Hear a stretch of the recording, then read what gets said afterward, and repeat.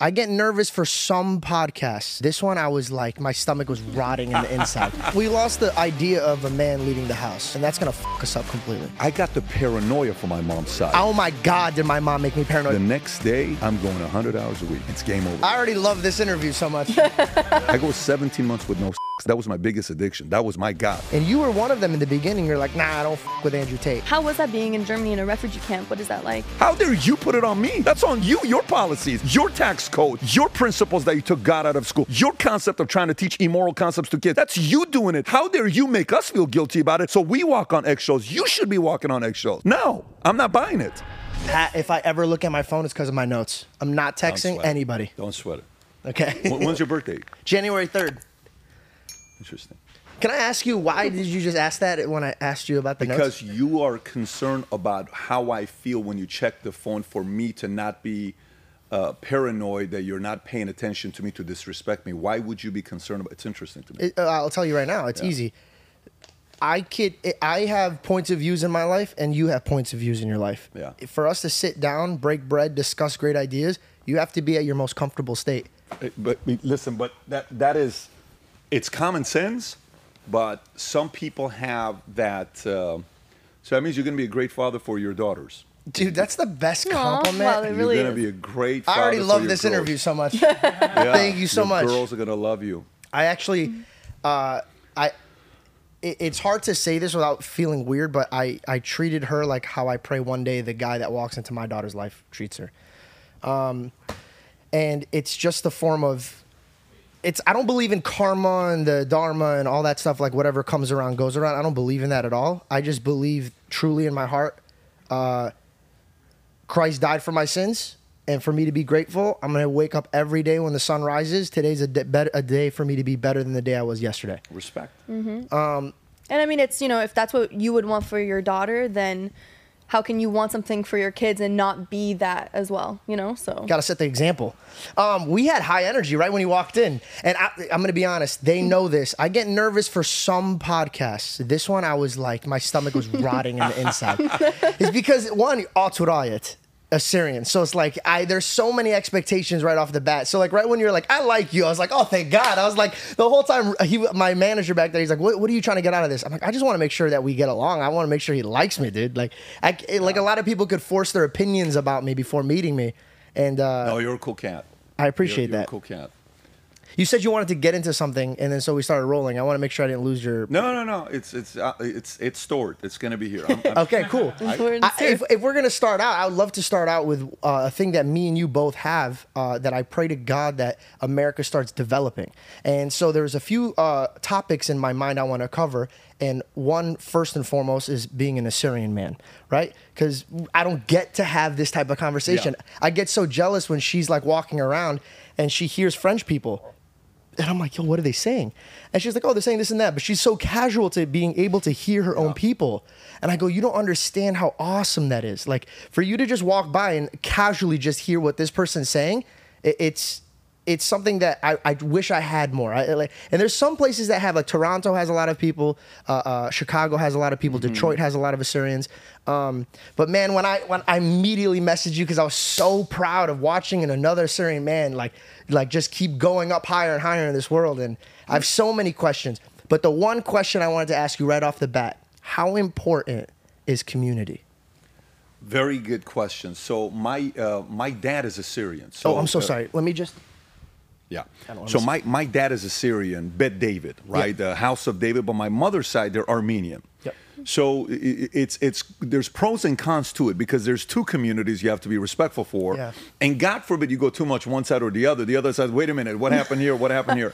But as an Assyrian, when you feel a certain fire in your belly, the history, what we've done, the people that came before us, the mistakes our generation made, the things they did right, you have a responsibility to represent that community in your own way, but also at the same time, the one person that played a very big role in me dealing with my own community of Assyrians and Armenians. So I'll give you on the Assyrian side. On the Assyrian side, there's a lot of political parties, right? They got the church people, you got the club people, you got the, old timers, you got the new school, you got the, if you know what I'm talking about. There's all these different political parties in the Syrian, and it's like you're either too young or you're not part of this church or you're not part of this or you're not part of this. So I don't like restrictions and having to walk on eggshells because I don't live a good life like that. I read a book by Kirk Kerkorian, I think it's called Hustler or something like that. Phenomenal book, by the way, how this guy went from being a regular guy. One day he's flying a plane. I think he's flying Bugsy or Ben Siegel to Vegas and back and forth. He's listening to the conversation. Then somehow he gets involved with the mob. And then he gets into the airline business. Then he sells the airline business. Then he gets into the casino business. Then all of a sudden he dies. I think at the peak his net worth was like $10 billion. Dies at 98, 99 years old, still doing deals.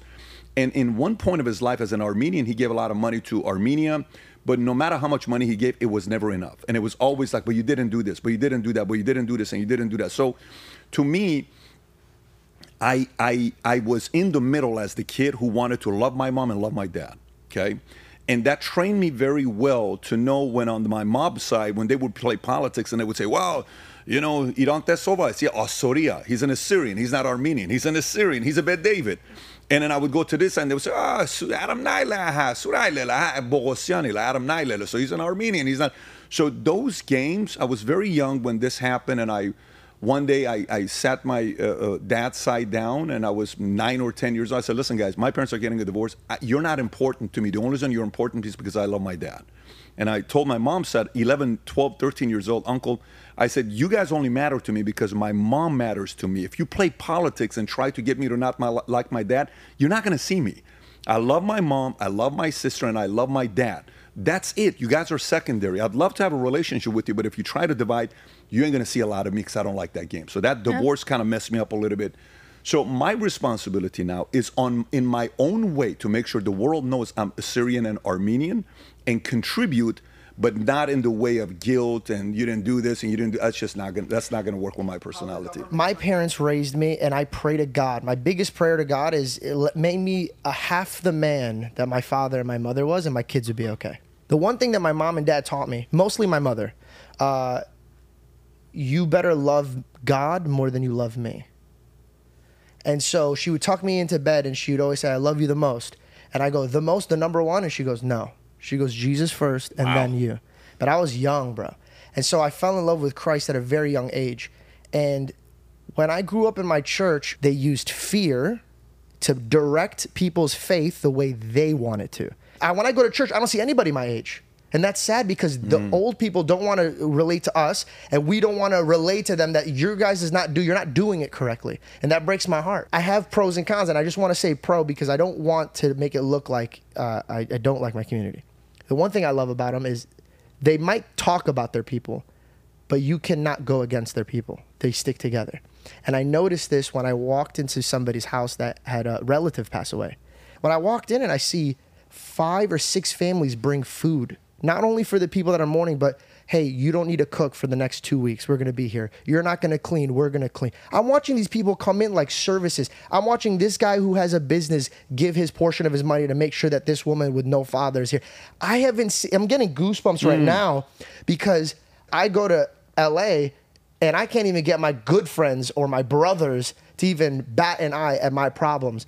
But an Assyrian man, if you know you're in trouble, will bring everything that he can to the community. And so the reason I brought this all up, and I'm sorry it was a long way to get a drink of water, and I do apologize. How do we tap back in to a community? Well, I mean, it's kind of tough to especially for you and I. Somebody would say, well, if it's really community, you should have married an Assyrian.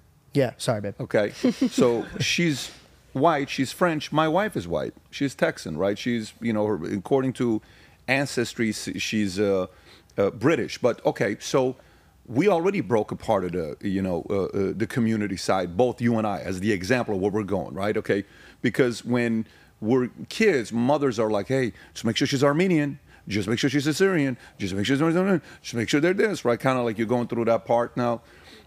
So the part that we can do, again, it's not easy to do. Like right now, my son, he's like, Dad, I want to learn Armenian. Okay, no problem. So we got an Armenian that comes and teaches all our kids right now how to speak Armenian, right? It's easier to find Armenian tutors than Assyrian tutors, but right now they want to start with Armenian. No problem. They already speak fluent Spanish, fluent English. They're going to pick up Armenian. They're already making progress there. And then it's going to come Assyrian because my oldest son is a very interesting, intellectual, old soul guy, 11 years old, but he's a very interesting. Wow. He reads 400 books a year, 300 books a year. Wow. And he's just, he finished Atlas Shrugged in a week. Okay, it's 1,100 page book. He finished it in a week. No, for no reason. He just read it in a week, so I kept it. And my son, the other one, the 9-year-old right now, is going through Fountainhead. He's about to finish it up. I think it's on like page 500 or something like that. Do you tell them to read books, or is it something that they willingly are like, my dad does this, so I want to do this? Of course, it's influenced by the man at the top, because to me, in our house, our currency is pages. If the currency for you and I to go to a restaurant to buy food is money, the currency in our house is pages. The more you read, the more you can ask. The less you read, the less you can ask. It's that simple. You want anything in our household, it's based on reading, getting smarter, doing certain commitments, responsibilities that you have. And then from there, what do you want? Let's talk about it. You know, when these guys were kids, we'd go to a Lego store. And which one do you want? I want this. Which one do you want? Oh, wow, Pat buys all these gifts for their kids. Absolutely. Well, you're spoiling your kids. Oh, well, you don't know what I do when I get home. Come with me to the house and see what happens. We go to the house. Okay, this one is 20 books. And I would put it all the way at the top that you couldn't see, like 15 feet up. We had a high ceiling, so I would put it up. And every day they would come, they would see it. How many books is that? 20. Where are you at? 2. 18 more left. How many books? That's 8 books. Okay, 8 more left. How many books? So each thing was based on the number of books to read to get. So they're learning currency that you got to earn it. But let me go back to the tradition part with the Assyrian side. Listen, I mean, this started when blacks married whites. Whites married blacks. Oh my God, I can't believe you're doing this. And then boom, culture kind of goes away. Now the kid is born, is like half black, half white, goes to school. Are you white or are you black? What are you? My kids go to school. What are you? I'm half Assyrian. Really, I'm 25% Assyrian.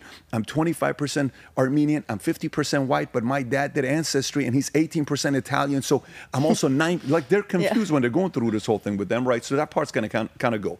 It's going to be on us to represent.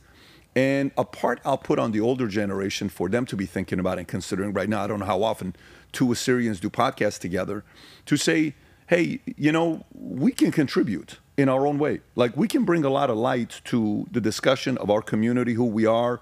You know, we don't have a country. We can do something about that. You know, we can really go out there and contribute. Some of the places in... You have that money. We can't really build a country. But I think what we can is collectively, we can put a meeting together to get people in and say, guys, do we want to unify and do something together, or what do we want to do? Every time we come together, they're like, well, you know, how much money have you given? Everything is, that guy's got money, give me some money. This guy's got this, give me some of this. Yo, that guy did give money, he's not this. So if we really want to do something, we got to figure out a way to unify. So the system's very simple. You unify, and we get on a message. We simplify on what we want to do. For example, we unify, we come to get a meeting, 10, 20, 40, 50 influencers in a hotel. We're sitting for a weekend. We're talking. We're strategizing. Great. Let's simplify. What are we doing? Next 7 moves is, first we got to do this. Then we got to do this. Then we got to do this. Who's part of this? These 4 guys have contacts for this. These 3 people have contacts for this. Then we go multiply. So now let's go sell it to everybody. Like the priest from Australia that did a great job. I don't know what his name is. You know who I'm talking about? The Assyrian priest that's gone viral many times. Who's an incredible communicator. I've been trying to reach him. I don't know how to get to him. You're talking about the one who always says, my beloveds. Like, yes? He speaks in English too. He does speak in English. So if Brilliant man. I'm trying, you know, we're trying to get something on the podcast to come together. I actually think that would be very good for you to be on, because I would be honored. Hamza, we'll talk about. I think you guys got to talk more than probably I got to talk, because you were raised in a very much of a faith-based type of a family. I think that'd be a very entertaining conversation to watch. Yeah. But you know, a part of it is our example, and then at the same time, this is, we got to kind of leave our own fingerprint, our own mark in the world, and we're gonna have kids. My kids are gonna do it in a different way than I did it, and all this stuff. So one night I come home, very interesting. My wife's like, "Hey, Tico, tell Daddy what happened today." And my son's name is Patrick, but my dad called me Tico, so we call him Tico. We're both Patricks. I don't want to talk about it. What do you mean? I just don't want to talk about it. And she's like, you good? And you know body language when you got kids. Like, something's off with this kid. He's not comfortable. So he goes straight upstairs to his room. That's not him. He never goes upstairs to his room.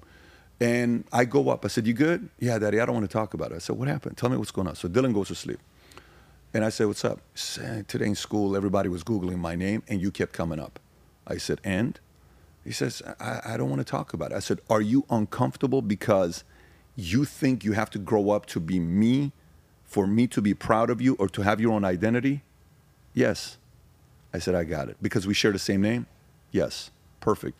Let me tell you something that you have the right to do, and I will never judge you. Do you want to change your name? No, I love my name. You have my name You have your grandfather's middle name. His first name is your middle name, and you have the best last name in the world. Daddy, I love my name. So what can we do right now for you to have this pressure being lifted off? What do you want to do? Says, Dad, I don't know if I want to get into insurance or business. Totally fine. What do you want to do? I want to do movies. Great. Let's go do it.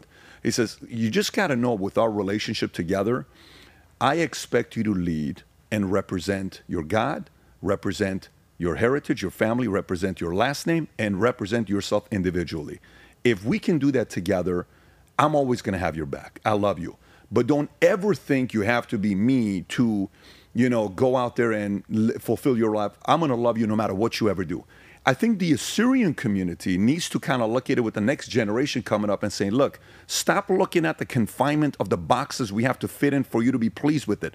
It's a different world we're living in. This is not the world of 20 years ago, definitely not of 40, 50, 60 years ago. So let's adjust, let's pivot, and learn how to use us in a proper way, and then let us do our part as well. There's certain identities that we need to have. Trust me, this message is directed to both sides of my community, Armenian and Assyrian, but specifically today with you, it's Assyrian. I love this. It's incredible. I'm so sorry, go. Oh, sorry. No, I just think, from an outside perspective and coming into your, your family and seeing the way that you guys function, I think something that's so incredible is exactly what you guys are saying, the sense of community and those values that it brings and the way that everybody's there for each other. And I think that, the best thing I think that both of you can do is what you already are doing, is leading by example and sharing the knowledge and the values that's been installed in you guys from your families. And people can see that example and be like, wow, like what makes him so great? And then they kind of look back and see the way that you are with your family, see the way that you are with your community. And I just think that example alone is such gold for people, because we have lost that sense of strong family. Well, we lost the idea of a man leading the house, and that's going to fuck us up completely. My dad didn't tell me what to do. He showed me what to do. He didn't just go do it, and then sat home with his hands in his pocket. I watched my dad do something, and I followed in his footsteps. I started with music. My dad came from a different country. When he came here, he didn't have money. He had to actually raise his own mother and father because they were too old and they couldn't even speak language. So in the middle of the night, he's going to school, and the day he has 2 jobs to support his mother and his father at the ages that I was. So totally different world. When I wanted a microphone, I know everything about a microphone. This Michael Jackson recorded Thriller off this microphone. They had to put a rug underneath his foot because he would always have to tap his foot when he was singing. I know everything about what I had to do because my dad says if you get into it, you better know the ins and outs. If you're at his store and his AC breaks, he'll fucking fix that AC by himself. If he's at the store and his computer breaks, he'll fix it. He doesn't wait for anybody. He gets it done. So when I go, Dad, I really want this Bluebird microphone. My dad goes, for what for? I go, I got this new song. He goes, okay. He goes, come and perform it for me. And I go, what? He goes, come, sit here, perform it for me. So I came and I'm looking at the lyrics the first day. He goes, get the fuck out of my face. And I go, what? He goes, why are you looking at your lyrics? I go, because I'm a performer. He goes, get the fuck out of here. He goes, you don't know your own lyrics? He goes, get out of here. And I go, okay. So he goes, come tomorrow prepared. I was like, all right. So I come with no lyrics. He goes, where's my lyrics? I go, what are you talking about? He goes, you come to perform. Where's my lyrics? I need to see to make sure that you're singing your right music. And I go, you told me not. He goes, get out of my face. You're not prepared for me now. And I was like, oh my God. So then I come, I give him the lyrics that I had to write out. I'm performing it in front of him. He goes, I don't believe it. I don't believe you like this song. He goes, come back prepared next time. How old are you? Like 7th grade going into like 8th. This is like summer. Wow. Summer. And but by the way, my dad works 7 days a week. 7 days a week. Today? Dude, he's just retiring. I told him, like, Dad, take off. He's building a cigar lounge. That's when I walked in here. I go, this is so funny. That's his retirement. Me and him are building a cigar lounge. Right. I've never smoked a cigar in my life, but my father loves it, and I'll love everything that he loves, so we'll build it together. So I'm performing, and then he'll get me the microphone. My friends would be like, dude, you're so spoiled. Look, your dad gives you this, your dad gives you that. Yeah, fuck yeah. My dad worked hard. He's able to give it to me, but he doesn't just give it to me without no responsibility. I used to work at his liquor store, bro. I'll never forget this. I'm at the liquor store. Arizona. I'm in Osborne at 24th Street. So this area is ghetto compared to Scottsdale. So I grew up every day in the ghetto and every day in the rich. Every day. So in the daytime ghetto, nighttime hanging out with my friends rich. The mindset that I would watch these people talk and these people talk, significant. One day I wanted to take my girlfriend out. He only gives me $100 every week, but I work every day. So I go up to him and I go, Dad, I could only go to Chili's and the movies with this. Like, I can't go anywhere else, and I have no money to save. I need more money. He goes, no. And I go, can we talk about this? He goes, no. He goes, go somewhere else. And I was like, no, but I want to be here with you. He goes, get in the car. We get in the car. He rolls down this windows, and there's a bunch of people standing outside. He goes, $100, 5 days a week, and they're rushing the car. He goes, you don't even deserve to be working with me, but you're blessed to be here. He goes, why don't you appreciate this before you ask for other things? And I was like, fuck. So the only reason I brought it up is when I watch you, my question was to you, you've already mastered businesses. And though I was going to ask you, how is your relationship with your children? But you've answered it already by the way you speak about your children, the whole factor of like, I'm not going to get mad if you want to change your name. You giving your children freedom for them not to feel like they're overwhelmed, but then you also give them a level of, you need to work the fucking day. Don't go to bed like completely fine. If you don't go to bed tired, my dad's 60 something years old, almost 70. I've never heard this man say I'm tired. Never. When you need mealtime inspiration, it's worth shopping Kroger, where you'll find over 30,000 mouth-watering choices that excite your inner foodie. And no matter what tasty choice you make, you'll enjoy our everyday low prices, plus extra ways to save, like digital coupons worth over $600 each week. You can also save up to $1 off per gallon at the pump with fuel points. More savings and more inspiring flavors make shopping Kroger worth it every time. Kroger, fresh for everyone. Fuel restrictions apply. He will outwork the fuck out of me, and he'll be dressed and ready to go out to the nightclubs. I swear to God, ask them. We're like, we're going to bed, and he's like, you guys are such losers. Come on, we're going out. He'll make us get dressed to go out with him. It's a cigar lounge, and everybody there knows who he is. This guy lives his life. So, sorry, I wanted to... How many siblings? I'm just curious. My older sister, and I don't know if you have any siblings? Yeah, I have an older sister. 6 years apart. 6 years apart. Whoa. No shit. Is she your second mother? She was when I was a kid, but then my parents got a divorce, so it kind of messed it up a little bit. So my parents got 2 divorces. They got married. My sister's born. They got divorced. They got remarried to each other. I'm born. They got divorced. Wow. So the kids are messing up the relationship. We were messing it up in a big way. Yeah, they had their thing going, and then you guys popped out. What people gonna think? You guys can't get a divorce. Everyone's watching you guys. You guys got to make this work. They got married the second time. Well, how old were you when they got divorced again the second time? I was 11 years old in Germany when my mother got served with the divorce paperwork from the States. We were at a refugee camp. Right, because you left Iran when you were 10? Yeah. Wow. 10 years old. And I mean, we're kind of going off topic now, but I mean, how was that being in Germany in a refugee camp? What is that like? If I don't do that and there's not a male figure in my life, I'm not as strong of a personality today because I had to go through that where you kind of have to figure yourself out from 10 to 12. Parents get a divorce. I'm at a refugee camp. We got people from Czech, Afghanistan, Pakistan, Yugoslavia, Poland. And you're all in a community, you're learning what it's like to get along with you, to get along with this person, why you're here, where you're trying to go to, what are you escaping, what happened in Yugoslavia, what happened in Bosnia. All of this stuff is going on, and we're learning about each other's traditions and cultures. But there is no father figure. There's not an older brother. There's nothing like that. And in Germany, sun would go down like 10 o'clock at night. So you can be outside playing till late at night. It's not like it's 6 or 7 o'clock. So we're out all day long, and yeah, I learned everything about my maturity of figuring things out was from 10 to 12 years old. I can totally, in a completely different way, but relate to that too, because I left France when I was 10 as well. And the circumstances, well, we were in Ohio for 3 months, and then we went to Canada because we just didn't have like a final destination yet when we left France, because it was just my mother, me, and my sister. So kind of same thing from that age of 10 up until, early teens, 13, 14, is you grow up right away. You have to understand everything that's going on around you, and you're trying to be thoughtful to your mother, because she's going through a lot, because you realize everything that's going around you, to your siblings. And so it's kind of at that point you're like, okay, it's time to help my family. Also, her father figure was absent at this time during those things. So when I met Belle, though obviously her looks attracted me more than anything, right? But when I got to meet this woman, I realized what a woman turns out to be when she has to cook for herself at a young age, when she knows how to deal with the responsibilities, when she doesn't let the world whisper what she should be doing. Bro, I've never met a woman like this. Respect. I've never met a woman like this.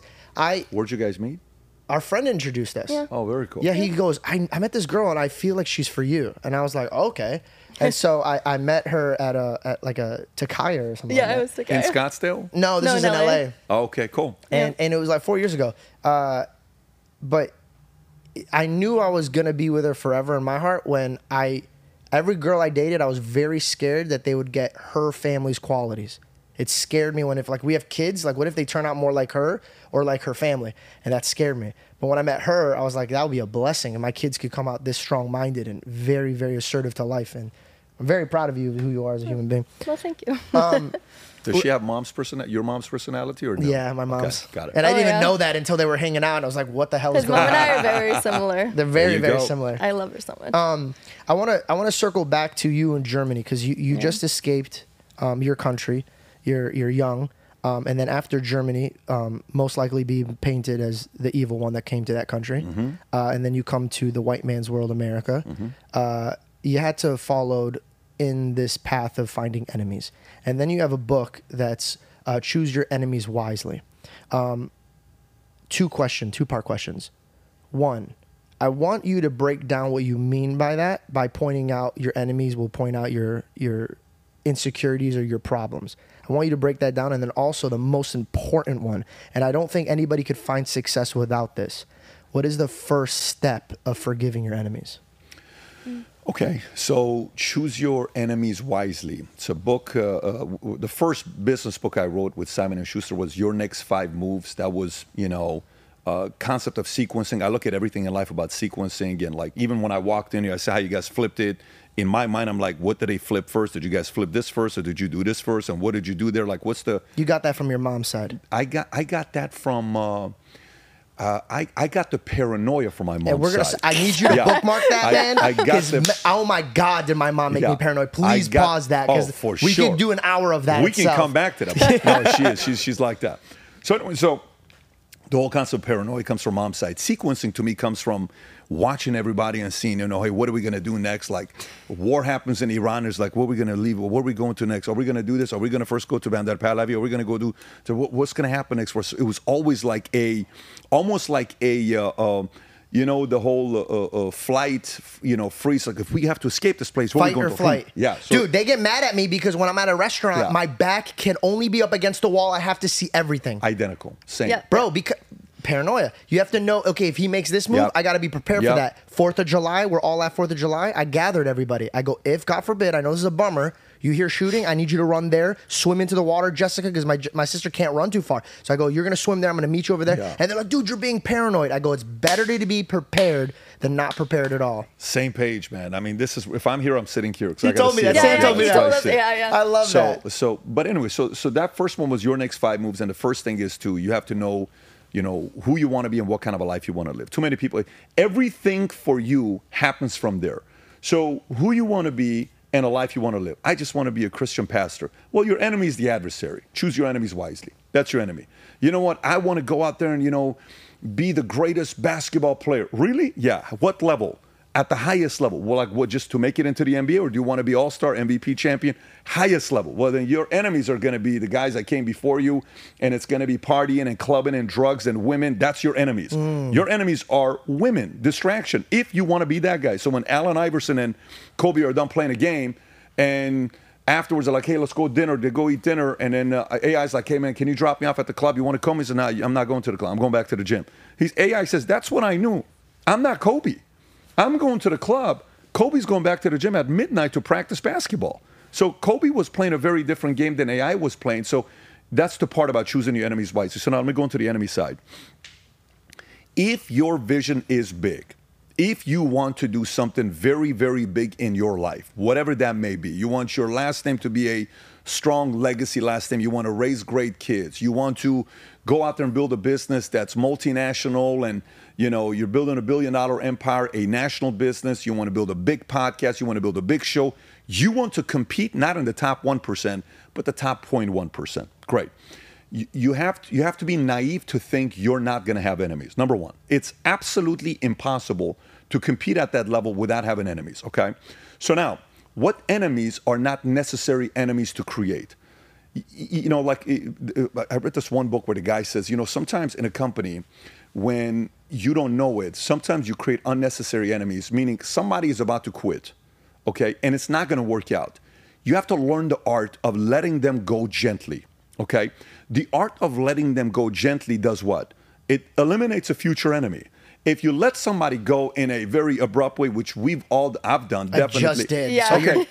So what happens when you do that? You create an enemy for no reason. You create an enemy, and it's no reason. So by the way, those types of situations, you look at it and you say, man, I shouldn't have done that, okay? Pride got in the way. Ego got in the way. And by the way, it happens to all of us. It happens. It's never going to stop. You ain't never going to be, look at it as a free throw shoot. You're never going to shoot 100%, but you want to shoot 80%. Like if you're at 50%, go to 60, 70, 80. You want to be around 80%, which means you're going to make the mistakes 20% of the time. So certain enemies in life, I don't want to compete with my kids. That's not my enemy. I don't want to compete with my siblings. That's not my enemy. I don't want to compete with my parents. That's not my enemy. Maybe your parent is a good driver because your father left you, and that's going to be a driver for you. Your name is Tyler Perry, and that wasn't in the picture. And later on, he shows up when you have all the money in the world, and he says, hey, son, he's like, hey, where were you all this time? Oh, how about you buy me a house? And he says, I'll buy you a house, I'll buy you a car, I'll buy you all this stuff with one caveat. What's that? Never call me again. And he does that. That was his driver. That's his enemy, Steve Jobs. His mother gave him for adoption. Are you kidding me? Like, you give me up for adoption? I'm freaking Steve Jobs. What does Steve Jobs do? Goes and builds a company that's a $3 trillion company today, where 58% of America uses a tool that he built, and he dies at 56 years old. What do you think drove that guy? What drove Kobe? What drove Michael? What was a driver for Michael? What was a driver for some of these guys that are at certain levels that you look at? So we have this very conflicted relationship with enemy, because we look at words like war, negative connotation. It's a bad thing. Enemy, it's a negative thing. It's a bad thing. We look at these words and we're uncomfortable. Even when you were talking about initially a word in our faith where suicide and all that stuff, the way they would explain it, and fear and all that stuff. But for me, every level I've gone, I've had to choose my enemies wisely. And if I've chosen the right enemies, it's brought out the best in me. If I choose the wrong enemies, it's brought out the worst in me. I know for a fact when I chose the wrong enemy, because it makes me look back and it makes me go look at the bitter side, and I resent and I'm living in regret, and those are not the right enemies. Then I know I'm choosing an enemy that's a different target. I'm like, got it. Why the hell am I fighting you? You're my wife. Why are we fighting? You're not the enemy. Why are we fighting? You're not the enemy. What are we doing here? I don't want to fight you. That's the enemy. So these are different moments. And I remember I was 24, 25 years old. We went to an Assyrian Christmas party. It's December 24th Eve. We're there, family I love, but we're at this party. And my dad is there. I'm a nobody at this time, 24 years old. I'm in debt $49,000. Just got out of an ugly relationship. Girl I'm going to marry didn't work out. I lost my expedition. I'm driving a Ford Focus right now. I barely fit in this Ford Focus. I was big in the Hollywood scene, big in the Vegas scene. I used to go to Pimps and Hoes. I used to go to Garden of Eden, Century Club, Dublin's. I'm that guy. You want to party with me? You want to go out with me? And have, boom, rock bottom. No one wants to party with me. I don't have money for no. Ladies' night, I got nothing going on for myself right now financially. So we go out, and my dad's having heart attacks. And this one guy at this Christmas party disrespects my dad and makes a condescending comment that, by the way, it was so innocent, it's not even funny. It was so innocent, what he says to my dad. But you said it in front of me. And I took it as, I've given you permission to talk to my dad in front of me that way, and that's my fault. I said, no problem. May I ask what he said? I don't want to say it because he's going to know who he is. I've never disclosed it. He knows who this is. If we beep it, so I could just be... I'll tell you privately when the camera's off. So anyway, so this guy says what he says, and then, I look at him, and I'm just fuming. I'm on fire inside, and I'm holding myself. I said, Pop, Dad, we got to go. He says, Mumarit. I said, I'm not staying here. We got to go. No, you're here with me. I'm your dad. I said, no, I'm the driver. We're going home. And let me tell you, I'm not coming. We got to go. We're not staying here. So we're getting into, you know how you're uncomfortable. You don't want people to know you're arguing. I said, I'm telling you, we're leaving. I'm telling you right now, we're leaving. We get in the car. Most uncomfortable walk, telling me, who do you think you are? You're in front of my family. Why are you doing this kind of stuff? I said, no one is going to disrespect you ever again. I said, I'm going to make a promise to you right now. The world is going to know your last name and how incredible of a father you've been to me. They're going to have to kill me. They're going to know who you are. Done. We're in the car for 30 minutes from Glendale to Granada Hills. We're fighting. 30 minutes. I call Paulette, my sister. She comes to the house. And I call Siamak, her husband, saint of a guy, love the guy. They got 2 beautiful kids. They're not living here. They moved here from LA. And I sit them down and say, guys, I don't know what's going to happen. The world's going to know our last name. And by the way, at this point of the game, I'm a regular guy. The next day, I'm going 100 hours a week. It's game over. Call my buddies. My dad had also gone out of the hospital a couple months prior to that, UCLA Medical Center with a big heart attack. Don't call me to go to the clubs. I'm not going to the clubs. Don't call me to do anything. I call my girlfriend at the time and I say, hey, I'm not interested in anything. You coming in a birthday suit? Not interested. I don't believe you. She comes in. Not interested. I go 17 months with no sex. That was my biggest addiction. That was my God. My God was women. My God was nightlife. My God was that. That's my audience. That's my crew. I was from that side. And I put my head down January 21st, 2004, I want to say. I give my life to Christ. I go to church sitting front row. 17 months done, focused. Friday nights, Bible study, 6 o'clock to 2 o'clock in the morning, every other Friday night at Pasadena with Paznas, this pastor called Mano, and we're talking about philosophy. And I'm still an atheist, but I'm debating him. There's no way in the world if Jesus this, and what about this? And they use it because people were so naive and innocent back in the days, and they didn't know what it was. It was so easy to use fear again, control them, and they were doing this. And you know what they were doing? Today, you can't get away with that. This is why there's so many more atheists today, because they're being exposed. I'm having these types of conversations with them. Can right? I pause you right there? Because there's a lot of men that are in the same boat that you were there. And this is a huge pivotal moment for you, because I believe this. You either worship a God or you worship yourself. And I think that at that moment in your life, I want to know, what was it completely that opened your eyes? Because there's people that will, you could give them all the evidence in the world, but they'll reject it because they want to worship their lifestyle of sex, their lifestyle of drinking, their lifestyle of this. What was your pivotal moment?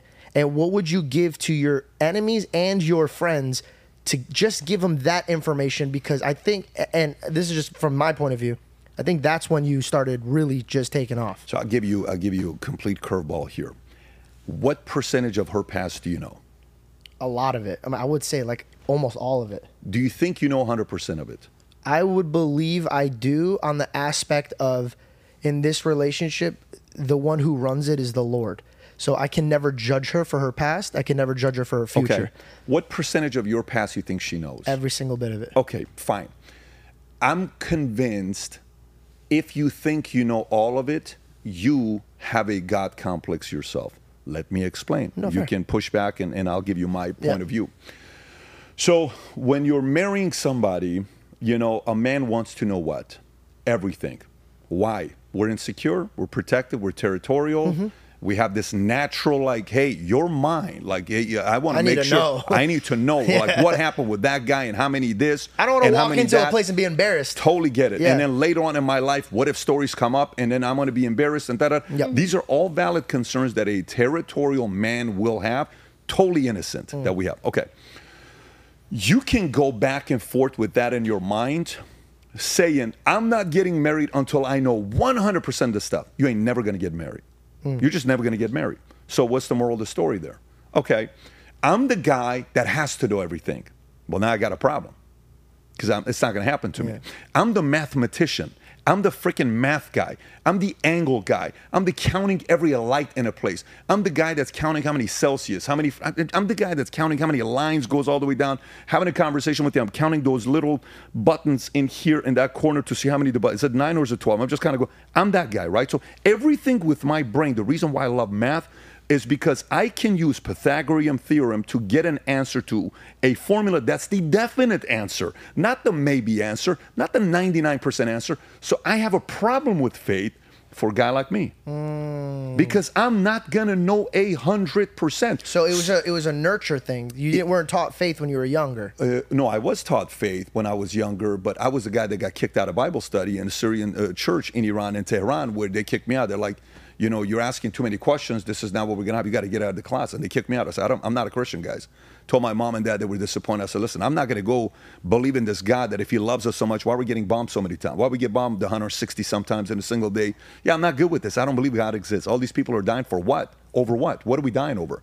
So I was that guy that fought back. So anyways, going back to the question you're asking with faith and how the decision was made, no matter how much I read of Lee Strobel, Case for Christ, if I read C.S. Lewis, Mere Christianity, Cost of Discipleship, give me every book I could get my hands on from Billy Graham as to 4 different, God is either this, or he's that, or he's this, or I'm going to go read this guy and read the Scientology argument of Christianity, and I'm going to see the debate of this Muslim of Christianity on why this and this guy that before Christianity on the Indian religion that did the same exact thing was married.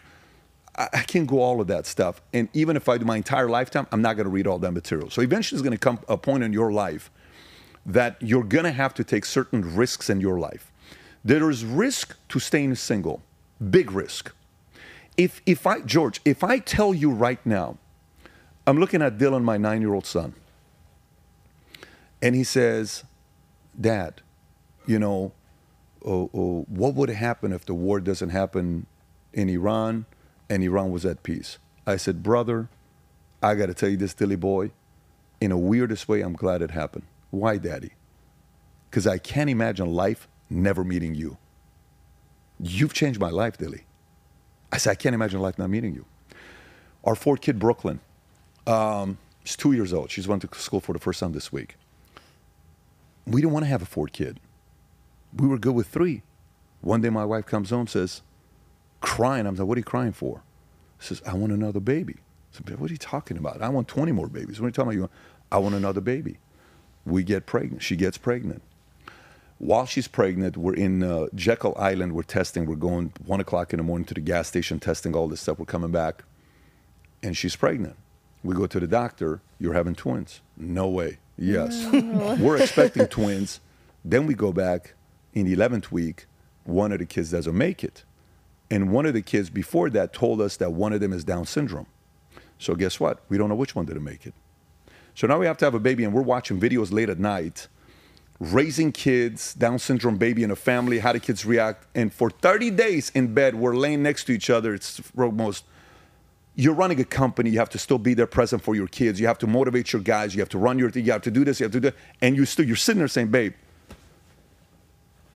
Look, Bumble knows you're exhausted by dating. All the, must not take yourself too seriously, and 6'1" since that matters, and what do I even say other than, hey? Well, that's why they're introducing an all-new Bumble, with exciting features to make compatibility easier, starting the chat better, and dating safer. They've changed, so you don't have to.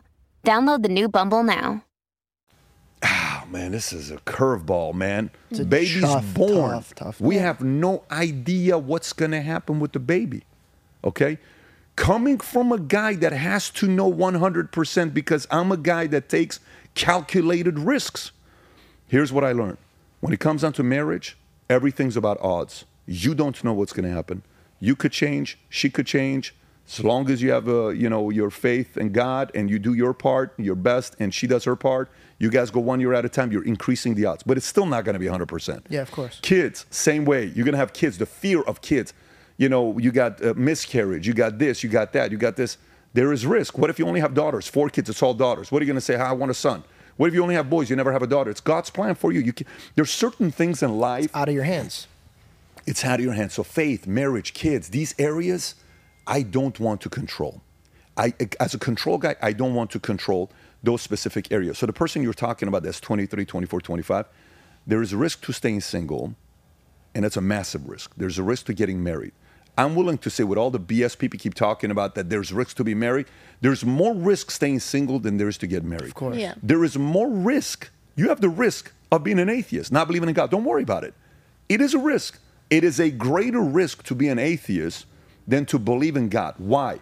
I'm talking to Joe on the podcast a couple weeks ago, and this conversation came up, right, about faith and all this stuff. And Joe has his own philosophies, and, when he has all these different people, there's a reason why he's loved, because he'll talk to everybody about it. I said, look, right now with what's going on, you know who the establishment, people of power hate historically? Guess who they've hated? People who are hopeful, people who are faithful, people who have the faith to believe the future looks bright. You can't control those types of people. It's a very weird dynamic. Their eyes are different. There's fire in those eyes. You know what the eyes look like when somebody is hopeless or doesn't have, it's like so faithless. You know what their eyes look like? Defeated. Yeah, bitter. broken. You can control them. Yeah. You can push them around. You can bully them. Good luck bullying somebody who has faith. Somebody who has faith or is hopeful. So to me, the 24, 25 years old, when circling back to the whole choose your enemies wisely, when I saw that opportunity, when I saw what it did to my belly, and I noticed that fire didn't go away, because a lot of times you'll get a motivational speech from a conference, you're motivated for 3 days, and in 3 days you're like, dude, I forgot, life sucks. And then, but this enemy, brother, I'm 44, that was 23, 21 years ago. The level of fire I have today is 10 times more than it was then, and I was a lot. So that is the ability to choose your enemies wisely. Of course, that's the title of the book, but a part of the book is also you got to choose your allies wisely. You need the right enemies, but you need the right allies. My allies I need is the man upstairs. That's the ultimate ally I need. Amen. I got a few other allies that I need to have. But a person with the right enemy, sometimes we'll disclose it to people, sometimes we will not. Sometimes it's somebody that only you know about, but you don't want to advertise it. And you'll all of a sudden see someone and say, man, that guy already has all the money in the world. That guy already drives a nice car. Why is a guy that's worth $300 billion named Elon Musk, what are you doing? You can buy you can buy a state. You can buy a small country. You can buy Belize and name it Muskland. You can go do whatever. What are you doing? How many more billion-dollar companies do you need to build? Do you need to go to space? What's the point? And then you kind of pull back and you're like, oh, okay, that's his dad? Got it. I got it. And that's his mom? Totally get it. We know who the enemy is. Great. He may not talk about it, but that's a drive. And by the way, we can say this about a lot of names at the top. They chose their enemies wisely, and you just hope it's not the wrong enemy that eventually destroys you. So you have to be very selective on which enemies you choose. It's such a wise concept to really be aware of your enemies, because I think you unconsciously make the wrong people in your life enemies. As you said, you try and compete with your siblings, or you try and compete with your kids, or people that should never be your enemy, right? So when you're saying that, I was like, wow, like as soon as you're aware of that, you can stop yourself from kind of making those mistakes and realizing, okay, who am I really fighting against and who am I really fighting for? It's easy to yell at your family because you're comfortable with them. And then you know that they would forgive you if you guys had a conversation. It's a good fallback. When I was younger, I got permission to beat up this kid in school, because I grew up doing martial arts, and my mom and dad were like, we'll pull you out of martial arts if you ever put your hands on somebody. And I was getting heavily bullied. One day my dad came home when he found out, and he fucking lost it on my mom. He goes, somebody put his hands on my son and you told him not to do anything? So he grabbed me and he goes, you listen to me. He goes, if I find out another man put their hands on you and you didn't do anything, he goes, when you come home, I'm going to put my hands on you. And I was like, okay. Literally the next day, some kid named Zach started some shit. But now I have that like, oh, my dad gave me permission. I'm going to start some shit now, right? So I started some shit, and he pushed me. I pushed him back, 7th grade. And he put me up against the wall, and I'm like, okay, perfect. I'm not even kidding. I remember this like it was yesterday. I was waiting patiently before I striked for this girl that I liked to come around, because I knew she was a little bit farther behind. I wanted her to see me knock him the fuck out. So I'm just waiting. I'm waiting. And then so finally she pulls around the corner, and I hit him once. Bop. And I'm going for the other one, and I look in his eyes, and it was fear, but it was a different type of fear. And it locked me up, and I never had another man look at me that way. And so I got scared of the feeling of me powering him. And so I held him, and then the aides were coming. So I held him, and something in my heart was like, do not touch this man again. And so I was like, okay. And then he hit me, boom. And I was like, don't touch him. Boom, again, don't touch him. And I was like, okay, don't let him, don't. Just take it. 2 years go by. And in my mind, I'm like, why the fuck did that happen? Like, why didn't I hit him? Always in my mind, why didn't I? 2 years go by. We're now in high school. And we get detention. But we've said hi to each other. We've moved on. We never like kept it like anger. We moved on. We're men, right? We were in detention. The teacher comes in and she goes, guys, I got to go. And a family emergency happened. You guys could go. We're living right next to Desert Ridge. So we're like, why don't we just walk there and get food? We're walking there. I'm making him laugh. And he just starts choking up. And I'm like, yo, what the fuck? Are you good? And he looks at me and he stops. He goes, dude, I have to apologize to you. And I go, why?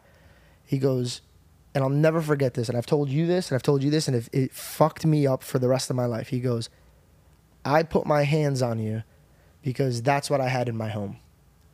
And I thought it was okay. And so when I saw his eyes, I knew there was something more there, but all I kept picturing now is like, how many times did his dad come home and beat him that I could have given him hell here? So from that day, I promised myself, my demons are their demons. So when I look at my enemy, I'll look past their shoulders and I'll never make that mistake again. If you've got on my bad side, it's because something you're dealing with you haven't overcome, and I'm not going to beat you up physically because you're already getting beat up spiritually. So I'm going to find out who your demon is, and I'm going to fuck him up, and I'm not going to put my hands on you. And so that's like changed my whole my whole enemy thing. What a story, man. First guy I got into a fight with was my best friend, and we got into a big fist fight, and he won the fight. We were 12, 13 years old at Wilson Junior High School.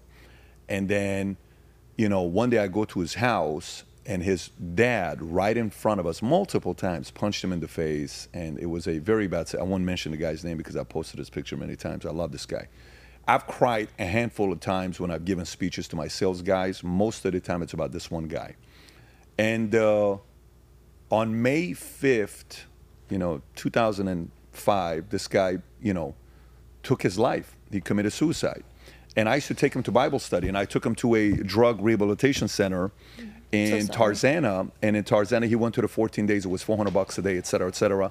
And his challenge was Vicodin. It was very hard. I was driving a Diamond Bar when I got the call. I was in a black town car with another guy named Jim, an old friend of mine. I got this call from a guy named Artin who called me. I'm like, we were at Shakey's in Glendale off of Colorado when we went to the back, and he was taking the pills. I took the pills from him, me and another guy, and I said, dude, you ain't taking it. He's crying, saying, please, let me. I said, dude, I'm not giving it to you. Crying, saying, please, you don't know the path. I said, dude, I'm telling you, I'm not going to give it to you. And I found out who was the dentist who was selling the Vicodin to a kid who was selling it to him.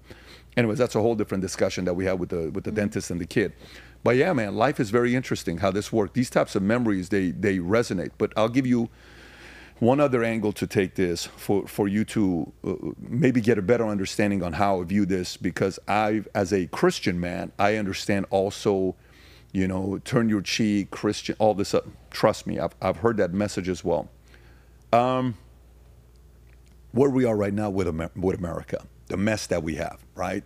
It's a messy situation right now in America. I don't like what they're teaching in school. I don't like what's happening with fatherless homes. I don't like how many, in 1940, 4% of all pregnancies in America were to single mothers. In 1940, only 4% of pregnancies, babies that were born to a single mother. Today it's 40%. What do you mean? We went from 4% to 40%? What are you talking about? So what do we change?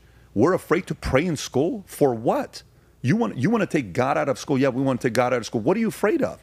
You don't want God? You don't want favor? You don't want that? No. So you don't want to do I pledge allegiance to the flag of the United States of America? No, I don't want to do that. No, because we're imposing stuff. So you replace what we were imposing with what you want to impose now? No problem. So now watch where I go with this thing here for you. So for me, I believe we need all different types of people in life, okay? There's a scene, I don't know what movie this is. Maybe it's American History X. Maybe it's another one where he talks about the sheepdog. We can Google this and see what movie it is, what the role of a sheepdog is. And they defend people who can't defend themselves. And that's kind of the role they play. And, God chooses certain people to be sheepdogs, and that's the role they got to play. Great. So how do we get here? Guy asked me a question, what do you think happened? I said, listen, let me tell you, 4 communities screwed up America. I give you 3 of the communities screwed up America. What is it? Number 1 is the do your thing libertarians. What do you mean? Well, I'm a libertarian a little bit myself, which is what? Hey guys, do your thing. Just do your thing, do your thing. But the do your thing libertarians allowed everybody to kind of do their thing, and now the people you allowed to do their thing are now trying to get your kids to do their thing. Oh, shit, you're right. Mustard seed. Wow, this took about 20 years. Yes, because you kept saying, do your thing, do your thing, do your thing, to each his own, to each his own. So then the Christian side was what? The tolerant Christians. It's okay, let's be tolerant. I pray for 4 things: courage, wisdom, tolerance, understanding. I have a very hard time praying for tolerance. I have a hard time praying for tolerance the last 12 months. I've been praying for courage, wisdom, tolerance, understanding for 20 years. I cannot get myself, I'm praying, I go, God, I ask you to give me courage, wisdom, understanding. And I'm skipping tolerance. Why? Because there's a book I read recently that a friend of one of our executives in our company, Chris Hart, recommended.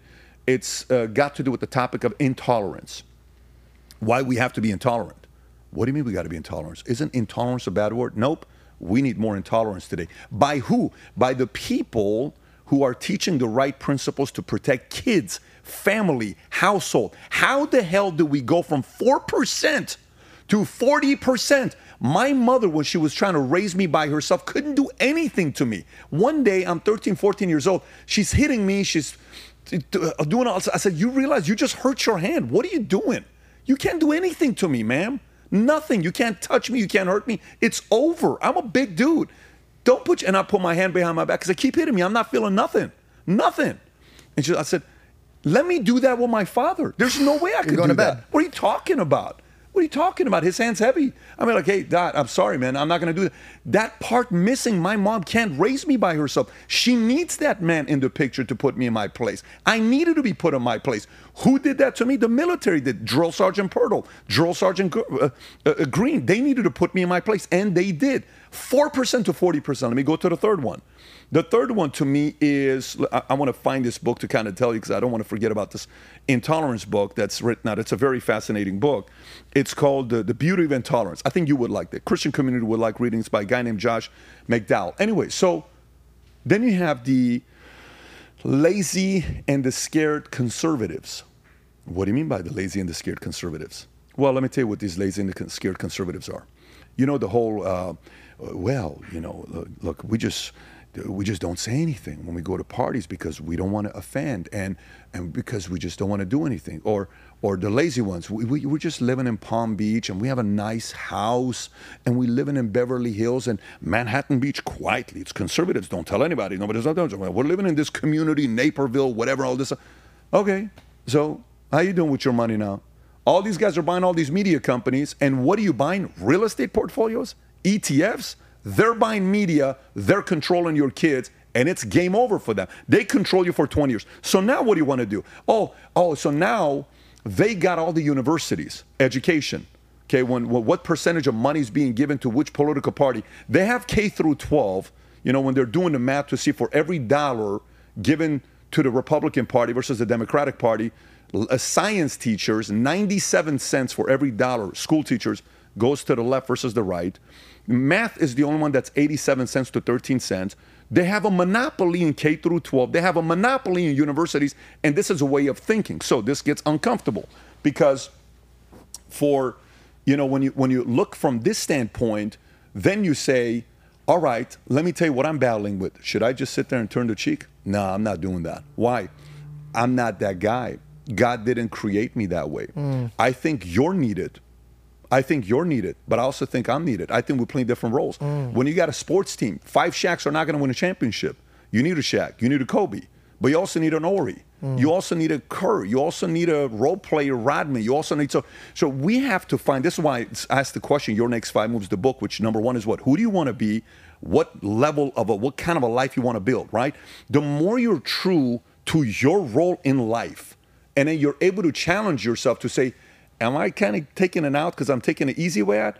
Am I really kind of pushing the envelope a little bit? Am I leading? Am I compromising? Am I conforming? I don't know. That battle is okay to go through.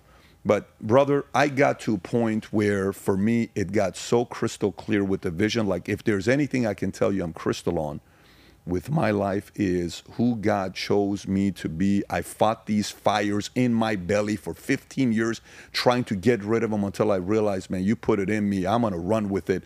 And let's see why you're doing this to me. I'm going to do my best to be one of your best soldiers over the next 4 decades. God willing, if you choose to take me, I'm chilling. I'm happy. I've lived an incredible life. I can't believe the life I've lived. But if you keep me here, my interpretation from you, God, is that you put me here to fight. If you don't like it, please finish this up already. I'm good with that as well. But if you don't, I'm interpreting as PBD, keep fighting. And I'm okay with that. So that's the battle that we all kind of have to go through to see what role we play in this life and what responsibility we have with the man upstairs. As a fellow brother in Christ, I want to remind you that every time a human being fell out of God's plan is when he fully in his heart felt that his motives would have done the good thing. So when your fire is like, no, this school system is evil, this is and that, and I agree with you, and I'm about to open up that subject about how much I agree with you. I can't tell you how many times I pull the phone to her and I'm like, thank God there's a real man out there speaking like this. But remember, Jesus Christ was the perfect man, and he only acted out of love, even with the biggest people that he shouldn't have given love to. So have that fire, but keep that love there. Hey, it's Kaylee Cuoco for Priceline. Ready to go to your happy place for a happy price? Well, why didn't you say so? Just download the Priceline app right now and save up to 60% on hotels. So whether it's Cousin Kevin's Kazoo Concert in Kansas City, go Kevin, or Becky's Bachelorette Bash in Bermuda, you never have to miss a trip ever again. So download the Priceline app today. Your savings are waiting. Go to your happy place for a happy price. Go to your happy price, Priceline. The whole idea, what you just said right now is, for the last 14 years, I wrote out the structure that I want our kids to follow, okay, and what applies to me. And when I build the insurance company, when you're building an insurance company with 45,000 independent contractors, insurance agents, they can go anywhere. To keep them, you have to really love your guys for them to not go anywhere. So we have a few principles. We have, Samuel, I'll take a cutter as well if you can. So lead, respect, improve, love. Go for it. Yeah. Lead, respect, improve, love. Lead in every situation you're in. Respect everybody because you can learn something from everyone. Improve because improving gives you peace of mind that if you can't compete today, guess what? As long as you improve, you're going to be all right, right? Lead, respect, improve, and last but not least, love. You got to love everybody because we don't have enough love in the world. If you look at one of the criticism I give on my podcast and one of the biggest compliments we get with our podcast, 1 week I have Alex Jones. Next week, I got Jen Guger. What are you doing? All over the place. 1 week, I got, Charlie Kirk. Next week, I got Chris Cuomo. Chris Cuomo and I have become friends. I'm like, we're having conversations pretty much on a day. We have an incredible relationship. Charlie Kirk and I are becoming friends. So these are people. We have had so many socialists and communists on my show. Name them. I've had more communists, literally, not socialists, people that claim they're communists. I've had more communists on my show than anybody else has had on their show. Why? Because we lead with love, so we allow that place to be safe. I'm talking to a guy who runs a podcast, and you know who this person is. So he says, Pat, how do you get these people to come to your place, like an Anthony Weiner or a Jeffrey Toobin? How do you get these types of people to feel comfortable with you? I said, hey, man, we don't walk on water. You're nobody here perfect. The day I'm perfect, I'll interview people as if I'm perfect. Till then, I like to talk to everybody. You like me, you don't like me, let's sit down and have a conversation, and then we'll figure it out from there. So that would be my answer to you, that one of the core foundations of us doing what we're doing is with love. There's a scene of a father who guy comes in, and every day he's bullying his daughter. Finally, the guy's like, listen, stop. And this video is going viral all over the place. Eventually, dad's like, look, I don't want to touch you. I don't want to hurt you. And then boom, he does jujitsu on him, drops him, holds him, and he's not hitting him. He says, dude, what are you doing? I don't want to hurt you. Stop. That is a action of a father showing love. He could have bullied him because he's got him he's down. He can do anything he wants to him. He's showing love to him and compassion to the guy. The guy's going to walk away saying, this guy could have destroyed me, but he didn't. He wanted to have that conversation with me. And people need that. People forgot what it feels like. All the internet stuff of like, oh, I could talk my shit and nothing happens to me. Bro, getting punched in the face will recalibrate the next time you talk to somebody. And that doesn't happen anymore. Somebody out overpowering you, showing you, bringing you to the ground, humbling you, letting you know your mouth could only pay so many things. That level of, that's why when my kids are at a certain age, immediate martial arts. Immediate martial arts. It shows you that you could have power, but most importantly, you could control that power. If you can't control that power, you're lost. More than anything in the world, you're lost. But let's tap into the school system. The school system is at a place right now where it makes me at a point where I don't even want kids. I get scared of it because I see where it is. And my mother, kind of circling back to the paranoia, my mom was the type of mom that taught me everything's a mustard seed. Once you do something, you have to see where it's going to grow, right? You make a decision, but it's going to come with 15 other effects that you have to be prepared for. So don't just look at the first decision and just make the first decision, right? So I'm peeling back. the school system and how they're teaching our children about sex, or they're teaching our children about certain type of things that should only be discussed in a home. I've thought about this sincerely from both sides. Sincerely from both sides, because I'm truly on the side of that's fucking gross, get out of my face with it. But that I can't come into a conversation to talk to somebody who believes that that's okay with the attitude of fuck out of my face, right? Their opinion on teaching kids this type of stuff is a faith-based thing. They believe they should be able to do that. If we're not allowed to talk about God, and that's a faith-based thing, I think the thing is, if they took prayer out of kids so they could pray on the kids. Mm-hmm. And I don't care who you are. You could be a Christian, you could be a Muslim, you could be a Scientologist. When you're a child, you're an empty vessel. So what you're programming these children to believe is going to be a substantial thing in their life. If they feel like they need to teach this type of behavior or this type of quality, I believe we should at least meet them in the middle.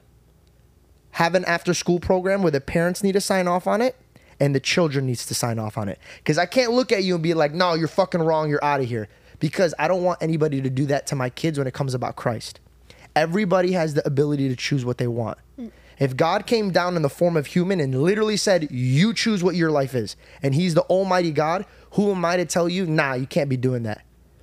But it should be something where the parents need to discuss it first, because that is a faith-based thing. I'm not going to children at 6 years old telling them about Jesus Christ without their parents knowing about it. It's not my right. I'm not teaching them about sex. It's not my right.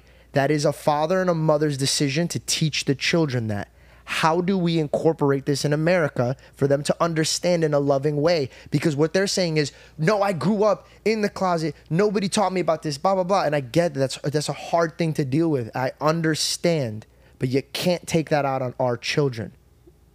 What is your basis on trying to fix this? You're a tolerant Christian, is what you are. And you're going to go through it when you have kids, and you're going to have your moment when you're going to call and you and I will have a conversation and you say, Pat, I'm dealing with this, bro. What do you think? And we'll talk about it. You know, as a father, when you go through it, it's different when you're in it right now. You're doing, like, one of the things I would talk to my wife about before we even had kids or before we even got married. I'd be laying in bed. I'm like, what if one day my daughter comes up and she says this to me? I'm going to tell her this, then I'm going to tell her this, and she's going to tell me this, right? Okay, so I get that, right? You're I'm preparing for the conversation. Totally get it. Totally get it. And you, by the way, you know what's one of the hardest conversations I had to have? How am I going to process my daughter choosing to have sex before getting married? How am I going to handle it? Do you know how much in my own brain I had to go through that to feel comfortable and get myself in a position to not be so overly paranoid where I cannot enjoy the love I have for my daughters? It's very hard for me to go through. But I finally got to a point where I'm okay with it. But let me go back to you, the lazy Christian side. Look, do we know what immoral is? Do we have a standard to define what is immorality? Is what's immoral whatever you think is immoral? Is that what the definition of immoral is? That we no longer want to define what is moral and what is immoral. We no longer want to sit there and say, this behavior is immoral. You can choose to do it, but guess what? That doesn't make it moral. You're choosing to exercise immoral behavior, no problem. But just so you know, it's still immoral, okay? Yes. No problem. Okay, I don't think we need to cave to this gang that is pushing on us in a certain way where we're afraid because, look, for example, like I watch the podcast with, the first time I saw your material and I fell in love with what you were talking about was on the Impulsive podcast, right? And, you know, I watch Logan and I watch Jake, okay? These are two household names, brothers. They're in the top 5 brothers in the world, influencers. They're one of those names that you look at, okay? They're one of them. You can put, you know, Tates, Hemsworth, with a bunch of these brothers that we can put in that category, right? And I asked myself, like the other day, some clip was shown and Logan and Jake are going and, you know, Jake has got a black eye. No, Logan's got a black eye and he's holding Prime like this and he's saying, what did he say? He says, yeah, if I fight him, you took Fury away from me. He said, I'm going to go out and finish Fury. Well, you took Diaz away from me because I would have done this to Diaz. He says, well, what are you talking about? You're not even a boxer. You're this. And then he says, Jake says, I'm a boxer. Who are you? You're an exhibition guy. You don't even win. You just do exhibition. He says, exhibition. I wouldn't have fought with Mayweather 8 rounds and all this other stuff. And the entire time he's holding this, right? Prime, the logo like this. He's handling it like this. Okay. I'm glad you noticed that. So I'm standing there myself, and I said, I swear to God, if those two were my sons, I would fly to Puerto Rico, and I would bring some of the most interesting people from low places, and we would not leave until I put the fear of God in their spirit to say, if you guys ever show a sign of lack of belief in each other, you have no idea what I will do to you. Privately, beat the crap out of each other, make fun of each other, do whatever you want. Don't you ever, at the cost of promoting a drink, ever, don't you ever call each other out publicly, whether you're talking to each other and saying, let's create some controversy so other people can talk about it to promote their drink. Totally fine. If you sell that thing for $600 million or $1 billion or $10 billion, your grandkids are going to see that, and your kids are going to see that. And what are you going to explain to every single one? Oh, that was just a marketing gimmick. So your entire family is going to be a marketing gimmick? What are you talking about? No, I'm not for that. That's not proper behavior. Now, let me give the flip side of it. Did it get him an additional 100 million eyeballs of seeing Prime? Of course it did. But what did it cost? But that's the part about it. We have to define moral and immoral. You know, Jake, we can look at it from the stand of, hey, bro, let's talk some shit to each other. Let's get people to talk crap about each other. Let's promote Prime. You got some equity in it. Anyways, and let's do this. Let's say they had that conversation, okay? Then one could say, oh, great marketing gimmick. Great. Let's say that conversation wasn't had. I mean, it wasn't, but yeah. But let's just say that conversation wasn't had. What are you doing to Jake, bro? What are you guys doing? Exactly. Guys, like just, here's a game I play with my sons, okay? I sat him down. I said, you guys matter more to each other than I matter to you. Why, Daddy? Because you guys are going to be in each other's lives more than I'm going to be in your life. I said, one of the brothers said something to the other brother. I said, what did you just say? He said this. I said, what did you just say to him? No problem. Let's go to my bedroom. We go to the bedroom. They're thinking they're going to get papa and stuff like that. I said, nope. I said, here's the camera. It's my phone. Non-stop. You give him a compliment. You give him a compliment. I'm going to come back after you guys are done giving compliments. And I want to see who's going to give a better, sincere, real compliment to the other person.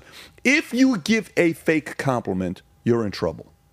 Don't bullshit each other. Real compliments, because the world is so ugly. If there's anyone that cannot be ugly to you, is your brother. It's not going to happen in this household. So they sat there. I go take a shower. I come back, and they're still going at it. And next thing you see, they're like becoming like this, like it's a beautiful thing that's happening, a bond between those two guys. What am I doing with these guys? These guys got to stay close to each other. How many siblings don't even want to talk to each other? Like, well, no, it's not going to happen. So going back to we have to define what's immoral. No, bro, this is not moral behavior. So you want to exercise teaching a boy about how to give a blowjob? Go do it in your household. Yeah. You ain't going to do it in school. Yeah. By the way, if you're a parent, you want to teach your son how to give it, go for it. Do it. Not in school. Yeah. It's your kid. You go do it. There's certain things that we can't sit there and be so tolerant about just because we're so worried that somebody from a community that we're getting a sponsorship from, or somebody from our community that's going to go out there and do this, we become like everybody else. Like, I'll give you an idea here, numbers for you to be thinking about. So July of last year was an epic month, historic month. Why? Because that was the first time where streaming passed up cable. The viewership went like some 34.4% to 34.8%, okay? Membership. So you got 34.4% is cable, 34.8% is streaming. It passed it up. July of last year. Numbers came back this month for July of this year. That went from 34.8 streaming to 34.4. The 34.8 went to 38.9, and the 34.4 went to 29.7. 9.1% difference, some number like that, right? When you look at it, 20, whatever the number is, you can find a Nielsen report. What the hell is going on with cable? What's keeping cable in business? 3 things. What are the 3 things? Old people watching news, MSNBC, CNN, Fox, right? Boomers, which, by the way, we're not all going to live forever. That's going to go away, which means if you just look at the boomer model, in 20 years, cable's extinct, gone. Yeah. Number two is sports, okay? Which nowadays, Tom introduced me to Hulu. Cable was down. I'm like, dude, I'm trying to watch a World Series. What's going on? He said, just go on Hulu. So how do I get or on? the ESPN app? Right, that's right. Did you say Tom? Tom Ellsworth. So Tom Ellsworth, one of my partners. Got it. Yeah. So I go, oh shoot, this is great. This is sick. Now I can watch. I love Hulu. Okay. So you know who the third one is that's keeping cable in business? Pharma. Do you know what percentage of every dollar on sponsorship and ads cable TV gets from pharma? What percentage is from pharma? Percentage for every dollar. Percentage. So think about movie commercials, car commercials, clothing commercials, all these different companies that do commercials. So many industries. Something that do ridiculous like 70%. It's 75%. You're right. 75%. So check this out. Watch how crazy this is. Okay. How is that even legal to do that? Can you, while I'm doing this, just on your phone, Google what percentage of pharma cable advertisement? It's going to come up saying 75%. Now watch this. 75%, right? Stay with me here. So now we have to answer the question, is it moral to advertise getting more people taking drugs? Okay. What's wrong with that? It's their choice. They got to do it. No problem. So then why is it out of nearly 200 countries in the world, only 2 of them allow pharmaceutical companies to advertise on TV, and the other 198 don't? Who are the 2 countries? U.S. and New Zealand. Why? Wait. I don't know. You mean to tell me Germany doesn't allow? Nope. You mean to tell me China, Japan? Nope. Not even Venezuela? No. Damn, that's Canada? crazy. No. Only 2 countries. Yes. Why? I don't get it. Because they allow it. 75%. You're out of your mind. Yes. So what if a president gets elected? Now watch this here. President gets elected as an executive order. Moving forward, guess what? Big Pharma can't advertise anymore because it's immoral. You know what happens? Cable is gone. Wiped out. Some of these guys that are making $8 million a year, $10 million a year, $20 million a year, they're going to go and have a meeting with the agent from WME and CAA, and they're going to say what? Listen, John, we can't pay you $20 million a year, bro. We just lost 75% of our revenues. We can only pay you $3 million a year. That guy that was making $20 million a year reading teleprompters is going to have to go make in the podcast world. He's going to realize how hard this game is. This is not an easy game. But what's stopping them from coming here? This is not easy, brother. No, I'm saying like if they conquered TV to take over commercials. To go to YouTube and all that other stuff. That's what I'm saying, because gambling's doing that right now. But by the way, they can say no. They can say no, we're not, there's no advertising with Big Pharma. Right now, if you go look at your commercials on your YouTube videos, sometimes go watch your videos and just watch who does the ads. Do you ever do that? Yeah, of course. Okay, so you're like, oh, okay, interesting. Yeah. Oh, wow. Oh, these guys are interested in my product. Okay, cool. That guy's running an ad. But you can't control it. But that's fine. What I'm trying to say is that's fine. The point is the subscription model doesn't rely on Big Pharma money, but the cable model relies on Big Pharma money. The subscription model, Netflix has got 10 million, 20 million people that are paying $12 a month. And guess what? They just raised the price by $2. Guess what we did? No one complained. We're like, okay, cool. They've done it a few times. No one said. Yeah, they've done it, and we haven't complained. It keeps going up because the subscription model, which is the direction that Elon's trying to go to, if you go to the model where you don't need ad money, you don't have to say what they're forcing you to say. So this is the whole part where I'm going to, where some of these schools are saying what the union is saying. The union's got 3 million, NEA, the 3 million members part of the union. That's a powerful company. The union leaders are getting paid $500,000, $600,000 a year. So whatever place where you no longer fear having to endorse somebody and say somebody because you don't want to lose that audience, that now you're officially free. So all I'm saying is we have to define what is moral and immoral and take the immoral stuff out of school. That part right there. I love that, and I back you. If you were running for president, you got my vote, and I would tell my children to follow in my lead, right? I love your belief system. But here's my question. The reason why pharma took over the commercials is because there's 2 gods in this world.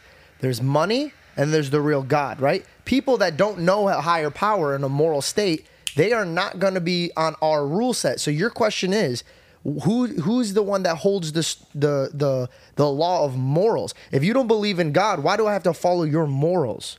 So my question is, who holds the right and wrong of what's right or wrong? You could sit here all day and say, like, this is immoral, but I could sit back as anybody could be and be like, well, that's your choice. You know, it's crazy. I had Graham Stephan here. I don't know if you know Graham Stephan. He's a YouTuber. He's got like 4 or 5 million subscribers, finance. Does a very good job. 32, 33-year-old guy, super successful, makes $6, $7, $8 million a year, has done very well for himself, sold $180+ million of real estate. We're doing a podcast here, he flies out, and I said, he asked me all these questions about parenting, all this stuff, because he's about to have, he wants to have family as well, get married. And I said, hey, okay, let's play this game. Because he's saying, I don't think we need to put God in school and take out LGBTQ because people need to be aware of what's going on, and it's not fair. For the longest time, people couldn't be able to come out of the closet and all this stuff because they felt judged and all these things. Fine, no problem. Let's play that card. Okay, so you're asking what's moral, what's immoral. I said, Graham, question for you. Your wife comes home and she tells you, she says, babe, kids are going to go hang out with XYZ on Saturday. And he's going to go hang out with this kid, his good friend Jason in school. What's the question you're going to ask your wife? Who am I going to... What are you going to ask your wife? Who the fuck are these people? Who are the parents? Yeah, who are the parents? So, who is going to influence my child? Totally fine. Yeah. And I said to Graham, Graham, Graham's not a Christian. He believes in a potential creator, but he doesn't believe in Jesus or God. He believes there's a creator, but whoever that creator is, it's a different kind of a creator. Okay, I said, no problem. I said, so I'm going to give you 3 situations. You tell me who you want your kids to go with. He said, okay, go for it. I said, the first person, your wife says, the wife is a teacher at the local Christian school, and the father's an engineer, but his dad used to be a senior pastor at a local church here. Okay, cool. Second one, it's a single father that's got 2 kids. He raised the kids. The mom is no longer there. Apparently something happened with the mom, disappeared. She left with another man, but it's a father raising 2 kids. It's these 2 kids. Okay, cool. The third one, it's a mother. She's funny as hell. She's freaking hilarious, but she does smoke weed, but, she's on Section 8 and she gets some money. But, dude, she's the funniest cat out there. She's so hilarious. Who you going to feel comfortable, your kids, going to their house and playing all afternoon and you're not there? Graham says, of course, the one with the school teacher, Christian. I said, okay, how about the second one? The father. How about the third one? Mother. I said, based on what, though? How did you come up with your decision-making process? Based on what? I said, you feel safer that a kid of yours is around somebody that is a school teacher that's Christian. Why do you feel that way? What? You're not a Christian. Why do you feel so much safer around that? So, okay, so now let's take it to a different place. You have to choose a mother who's got kids. A mom's decision will be made purely on what country she wants to take their kids to based on an S-letter word. A woman's going to marry a man based on one word first, and it's the S word. What is it? Safe. Safe. I want my kids to be safe and secure. No problem. So guess what? She wants a place that's got cops. She wants a place that's got military. She wants a place that the kids are not going to be bullied. She wants a place that's going to be safe. She wants to make sure the husband's going to protect her. She's going to feel safe. When she has the kids, the money's going to be there. All this stuff, right? Mm-hmm. Okay, cool. I said, you got 3 countries to go to raise your family. One country is ran by a leader who is an atheist. The entire country's foundation, the Constitution, is built on atheism. Another one is built on Christianity. Another one is built on Hindu. What country, not saying you become that religion, what country do you want to raise your kids based on those 3 religions? Oh, of course, Christianity. Why? Why do you choose that? What's the second one? Hindu. What's the third one? Atheist. But why though? Because you know their morals, you know their values, you know what they stand on. Because there is a certain set of values and principles. This is not about let's go see what happened when he resurrected and have that debate. Because the values and principles that are taught have produced places that are safe and secure where you want to go live there. What are the foundations? This is why 51 million immigrants are in America. #1 leaders bulletin. No one's even close to us. And only one country in the world has ever gotten the reputation of being the country's name, then dream. We don't say Russian dream. We don't say Chinese dream. We don't say Indian dream. We only say the American dream because of a certain set of values and principles that this thing was built on. Now, they're going to go and say, well, Thomas Jefferson was a womanizer. And, that president was gay. I don't care what they did and how they lived their lives. Yeah. I'm trying to tell you, these are the values and principles that's moral, and this is what's immoral. You and I get to choose to. I've made a lot of immoral decisions in my life. So have you. I made some decisions I'm ashamed of. Great, that's mine and him. Totally fine. Okay, we've done that. I know I was being immoral. I made the choice. But guess what? Don't teach my kids to be immoral. They're going to learn it already on their own because of temptation of life. And especially in our school system. That's problematic to me. There's a Christian joke that goes, there's two demons. One demon is exhausted, and he is trying so hard to get this man to sin. And he can't. He's chasing him up and down, but this guy is just in it, and he's doing so well in life. He turns to this other demon, and this other guy's on the couch, drunk, fucked up, doesn't got going anything on. Like, there's nothing going on for this guy. And the demon comes up to the other demon and goes, how the fuck are you doing this, bro? How are you getting this guy to do drugs, to cheat, to beat, to lie? He goes, dude, you're doing too much. Just make him lazy. And then everything else follows. So my question to you, the school system, we point our fingers at. What the fuck is up with you guys? But when I was growing up, Pat, my parents would never let me go to other people's houses because they were scared of who was running that house, right? Everybody came to our house. In fact, we have an ongoing joke in my neighborhood. The parents would always say, what did George's parents say? And so the kids would get mad at me like, dude, why the fuck is your mom and dad saying this? Okay. But what I saw, Pat, is when my mom dropped me off at school, she was there locking in who's the teacher, who's the principal, who's this, what are you teaching, what are you doing this, blah, blah, blah. And then I would see my other friends, they were there by themselves.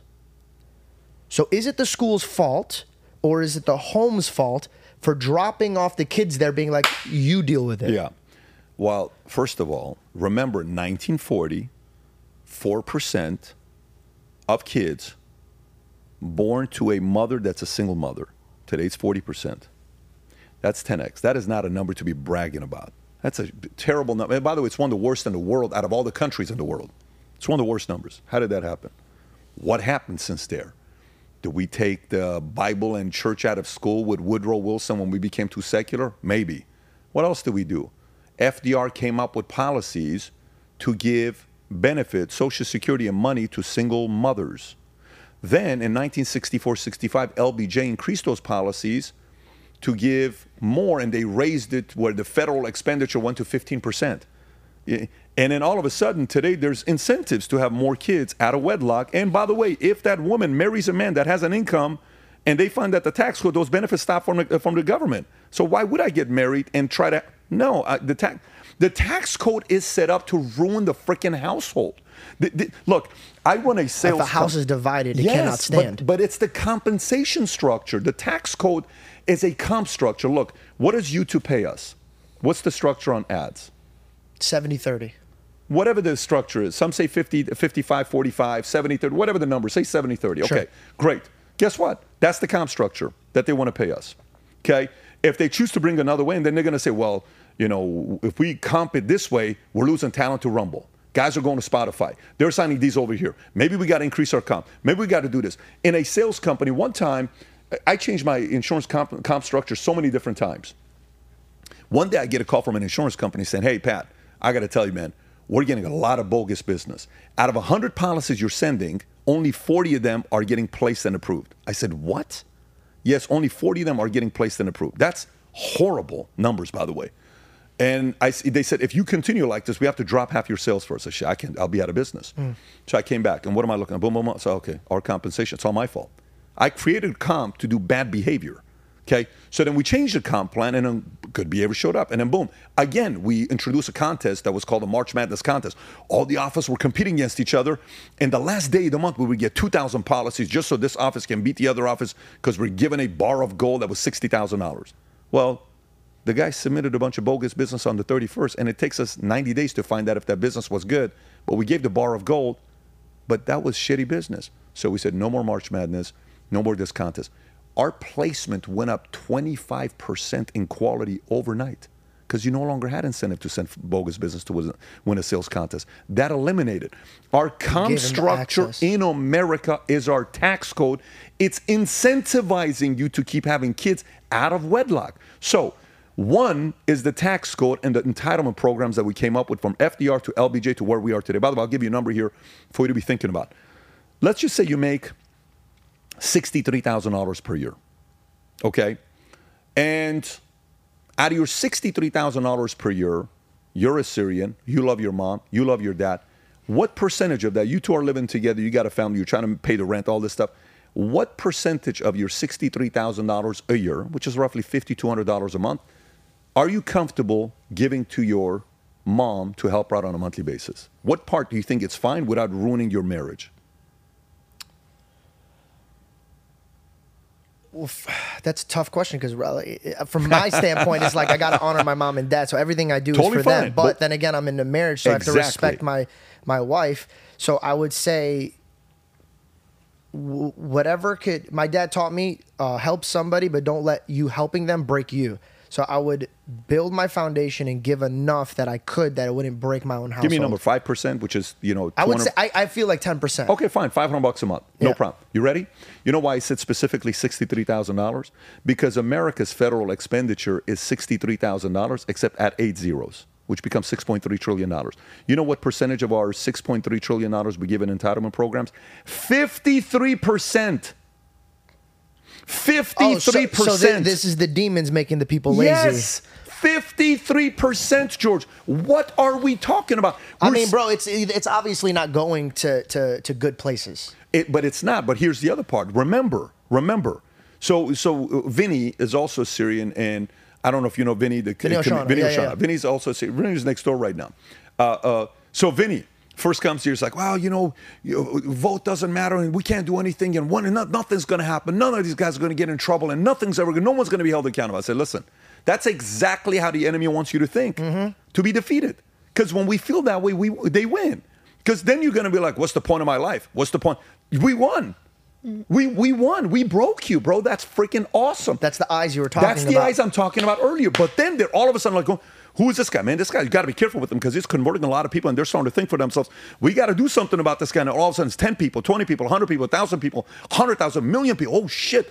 Now we're in trouble. Now we got 1 million disciples like this. What the hell are we going to do now? Now it's game over. Now it's game over. Now you got 1 million people that understood the game and how many families you broke, how many marriages you broke, how many relationships you broke, how many incredible kids with incredible talents. You stole their dreams away from them by giving them free money and that dream. Like when I told you I met Dylan, I said, Dylan, I can't imagine life not meeting you. Can you imagine that person? This guy goes to heaven. He dies. His entire life, his dream was to be the greatest general in the world. He goes to heaven and he says, hey, since I was a kid, I always studied military and I wanted to, I always studied war and generals and all this stuff. Can you tell me, who do you think was the greatest general we ever had in America? He says, what a stupid question you're asking. Why would you ask a question like that? I said, I want to know, who's the best general? I'm dead now. I'm here now. Who's the best general ever? So are you serious? He says, yeah, I am. Was it Patton? Was it this? Was it that? He says, no, dummy. It was you. Me? I never joined the Army. Of course you never did. Because we sent 17 recruiters to you. Those were the angels. We sent people to inspire you to go into the damn Army. If you would have joined, you were supposed to be the greatest general ever.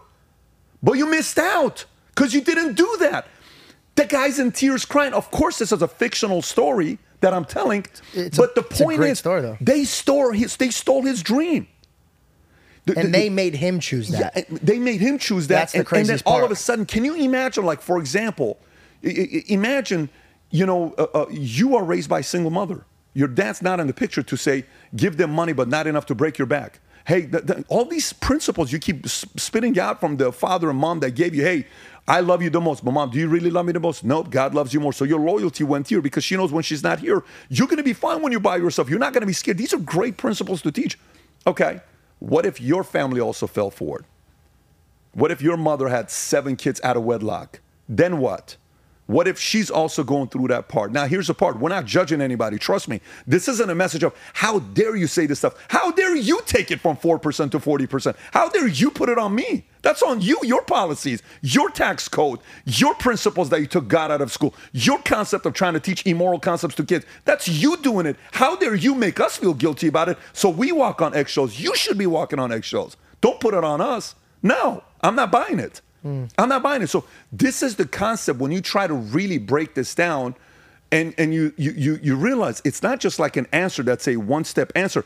It's a great element of a deceptive sequencing of 60, 70, 80 years of taking to get here. By the way, this whole concept when FDR said, if we give this money to single mothers, we're gonna fix the gap of the wealthy and the poor. And guess what happened? Within 60 years, 55 years it took us for that wealth gap to reach here, and the amount of money we invested, national money, like our federal expenditure. You know what happened all of a sudden? This went down, but the debt went to the roof. You know how much debt we got right now? We're freaking in debt, so much money. Who's going to pay for it? They're going to write it off. What's going to happen with that? We're going to go back to the gold standard? Who's going to take care of this? Oh, don't worry about it. You guys are young. You'll figure it out. What do you mean I'm young? My kids are going to take care. When are we going to be responsible about that? Are we going to really talk about the fact that we can't afford Social Security? We can't afford all these. When are we going to cut Section 8? When are we going to cut all these incentive programs? You keep talking about, well, we should give 12 weeks of maternity, paternity, let the husband and the father go spend time with the kids. We should pay for that as taxpayers. Fine, let's entertain that, but take the damn incentives out for women to keep having more kids, single mothers, because that 40% needs to go back down to 10%. That's going to take a couple decades to get there, and it's going to take courageous leaders who are going to wake up and say, damn, all of this is starting to make a lot of sense. Then let's do something about it. This is why when I go around and I talk to different people and I say, hey, when are you going to run? When you get into office, there's a few ways you can give back. Oh, man, I've never thought about it myself. Okay, you need to start thinking about it. What are you talking about? I'm not the guy. Guess what? Those who think it's foolish to study politics will be governed by those fools who do. Mm-hmm. Those who think it's foolish to study politics will be governed by fools who do. Mm-hmm. I didn't say that. That's either Plato or Socrates who said one of those things. Whoever said it, we can give him the credit. We can't sit around and say, no, it's just politics is ugly. That's exactly what they want you to say. No, it's not good to talk about religion. That's exactly what they want you to believe. But that's what the high-level people that I'm around, that I talk to, or you're around, we want to talk politics. We want to talk business. We want to talk marriage. We want to talk parenting. We want to talk religion. We want to have these kinds of conversations. Yesterday, I had a nice 30-minute conversation with this YouTuber. His name is Dean. He's a Muslim guy. And, you know, I'm having a big Muslim debate end of September, and I'm bringing 2 Muslims and 2 who are against Muslims, and we're going to have a nice little conversation together in my in the podcast. I can't wait for that. You're like, oh, how were you able to pull these guys up to come? It's a safe place. You can come, let's talk. But we're having a conversation yesterday. I said, listen, man, you got your team Prophet Muhammad, I'm Team Jesus, but I got to tell you something that we have to understand here together. We can sit and debate and argue the faith part all the time. Let's do that over dinner, and let's have a good time, you and I, no problem. But I'm going to tell you what I love about the fact that your faith, the people in your faith, you guys will not compromise your beliefs when it comes down to the way they raise you. It says, oh, not at all. Phenomenal conversation. I had this conversation with Habib last week. Nur Muhammad, the fighter, Habib. We had the incredible conversation about, he's a Muslim. Dean's a Muslim. So what happens there is now, let me get this straight. Christians and Muslims unite? Nah, that's not going to happen. Ain't that scary if they do? That is kind of scary if they do. Exactly. These are some of the things that's happening behind closed doors, why I'm so optimistic about why the future looks bright. Because when you speak common sense and you break things down to the average person and you're willing to do the due diligence yourself, like somebody's watching this right now and say, you know what, screw this guy. No problem. I agree. Go do the research yourself and give your counter argument based on data. Go do it. You're not scared of conversation. I'm okay with that, brother. That's the whole idea. It should be. You should never be scared. And if you're too scared of having that conversation, that means you really don't believe in what you believe in. Yeah. And you feel like you're going to be proven wrong. I was raised in a liquor store. And I'll never forget, this guy was trying to... My dad yelled at this guy because he was trying to sell his EBT card for double the amount for cash. So he would go... hey, to my dad, I'll give you this EBT card that has $100, just give me $20 cash. And my dad yelled at him and says, get the fuck out of here. And my dad told me, he goes, a lot of people at liquor stores will do this because they'll take the government's money and profit off these guys wanting to go buy alcohol or drugs with it. And then literally that same day he took me and he goes, I want to show you something. And there was this man and woman, and they lived in a 1-bedroom apartment. I'm not lying. A 1-bedroom apartment. I swear to you, but I couldn't believe it. There was 5 people living there. And I asked my dad, I go, why do they keep having kids if they can't afford it? He goes, they're getting kids because they're getting money. The government will give you more money the more children you have. And I was like, so these kids are sitting here. One has one sock on. One kid's starving to death. Nobody's monitoring what's actually happening in this home. And at a young age, when you see this, you realize that people that are in power and they're making these laws and they're making these rules, they don't care about the homes. They care about their home. Yep. If your home suffers for their home to be better, they'll take that. And the best trick that they ever did is the same trick that the devil did to Adam and Eve. They made their decision. They gave them fake options and doors that they think is going to take them to a better life, but it really just led you down to hell. And they make you choose that.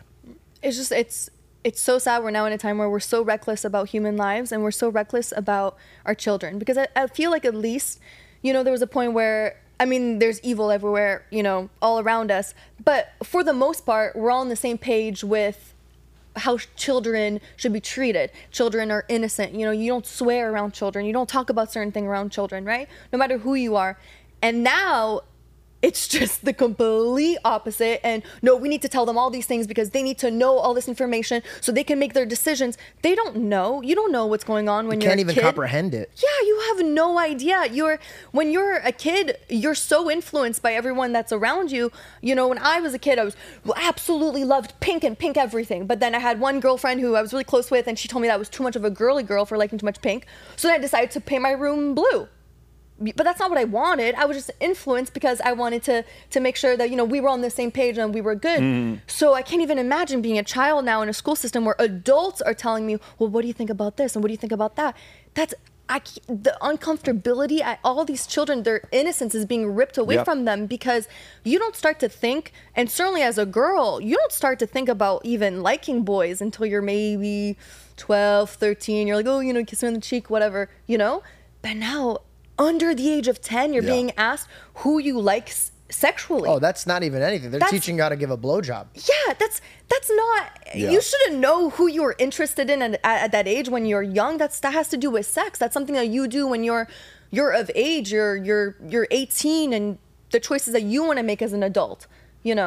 So it's just sad that now we've come to a point where we don't even agree. We're not even on the same page that children are innocent. You know what's a great thing though about life? Bad ideas get exposed. It just takes a while. Right. Bad policies gets exposed eventually. It just takes a while. Social media forced us to all of a sudden look at certain people. Like I remember one time, a guy comes up to me, this is like 8 years ago, and he says, hey Pat, do you think my YouTube channel would grow more if you dropped more F-bombs? I said, what do you mean? Well, this guy that's growing, man, he's always cursing. I think we got to start cursing. I said, you think that's why you grow? Well, yeah. I said, if I fuck it. Like, okay. I said, by the way, do it because it's part of your way of communicating, okay? Don't do it because you think that's what's going to bring you the eyeballs, right? Yeah, that's fake. And then eventually you're like, yeah, that's not a good idea, or this is not a good idea, and I don't know about the way we're doing this with kids, or I don't know about what we're doing with this. So meaning social media confused us a little bit because just because somebody got 18 million views on a video, you're thinking that person's right. No, it's just a viral video. That's all it is. It's entertaining. It doesn't give it credibility, but the fact that 18 million people... I was with Dana White last week and we went to a Super Slap event. He said, you got to come see the Super Slap. I'm like, okay, let's go. I'm at this place. I'm like, I don't know why I like watching these Super Slap videos. Am I sick? Do I have issues? What are you doing watching this guy being knocked out? The same thing as a fight. Yeah. He says, Pat, I don't understand him, but I got to tell you, one video, 42 million views on all this stuff. How? Okay, guess what? That could be entertainment. Does that mean I need to go out the house and tell my kids to start slapping each other? Yeah, it's just, It's a form of an entertainment. Right. But you talked about the kids. Here's a problem. So Christians get upset when they say, well, Pat, this whole thing you're talking about Christians and Muslims getting together and all this stuff, you don't really understand what they want to be under Sharia law and they want to do this. Okay, no problem. So what are you upset about? Are you upset that Muslims are having more kids than you? Oh, so you don't want to compete? Got it. So you're a scared little Christian. You just want to have 1 or 2 kids. I got you. Stop being a coward and have 6 kids if you can. You go have 8 kids. You go have 5 kids. Well, look at how fast Mormon church has grown. Respect to them. They have more than 4 or 5 kids. You know, when they meet somebody like, yeah, I come from a family of 9 kids. Are you guys Mormons? No, we just, you know, that kind of immediately. Super. Yeah. No. Okay, great. Yeah, we are Mormons. Great. Guess what? Why don't Christians have 9 kids? Right. Why don't you start talking? So in this state insurance company that I had a meeting earlier in December or January of last year. I'm giving this, we have all these different regional events I'm going to, and my entire message was about the wrong people are having too many kids, the right people are having too fewer kids. Why? Because, well, we have to be financially perfect. Everything needs to be right for us to have a kid. And we're going to have 2 kids and that's it. Why? Is it because you can't afford it? No, we can afford it. So why is it successful financial people that make a lot of money, you don't want to have more than, well, because we have to also enjoy ourselves. Oh, okay, I got you. Selfish. So guess what? Then don't bitch and complain when your competition. If you're so concerned about what Muslims are doing, if you're so upset at what Mormons are doing, why don't you compete? Why don't you change your MO and start saying, hey, Christians, we need to start having more kids, and the number starts with 4. Start having 4 kids. What happens if you start talking like that from an early on? In about 30 years, next thing you know, the Christian number is going to go from 1.7, 1.9 to all of a sudden 2.6, 2.8, 3.4, 3.9, 4.3, great. Because if you don't do it, Christians, if you're so worried, because Christians get upset at me all the time as well, even though I'm a Christian, in about 30, 40 years, yes, half the Senate's going to be Muslims. Congress people are going to be Muslims, not because they're trying to take over the world. Their job is to baptize, just like your job is to baptize, but you're a coward. You just want to have 2 kids. They understand legacy and protecting their, what they want to do with their faith. They're having 6 kids. So stop complaining. Either do something about it or stop complaining. You have to compete. So this concept is very contradictory, where we're kind of like hypocrites. We're kind of saying this and complaining, and it's like, that's not fair. Look what they're doing. No, it's fair. He reads more than you do. Well, it's not fair that he made $38,000 last month, but I only made $11,000 as a realtor. He runs 42 appointments. You run 19. What do you think is going to happen, brother? What are you upset about? So either compete or stop being envious. Pick and choose one of the two. You can't do both of them. So, I'm trying to come from a place here that if we truly are about wanting to increase the values, principles, morality stuff that we believe in, we have to kind of start talking and saying really long-term type of conversations instead of short-term. Well, let him do it. That's the problem. Nobody wants to think long-term anymore. But guess what? I don't think it takes that many people. I don't think it takes that many people at all. I think it takes one person to light up a world. I think it takes one person to light up a league. I think it takes one Brady to inspire 50 next Bradys that's going to come up with a Mahomes to want to change the game. I think it takes one Mike for everybody to grow up saying, sometimes I dream that he is me. Like Mike, I want to be like Mike. Everybody's the tongue god. You want to be Michael. It takes one Michael. It takes one Billy Graham. It takes one. So one person can give a message of hope and challenge your way of thinking to shift the way you view the world, to say, why am I being such a little pansy? Do something about it.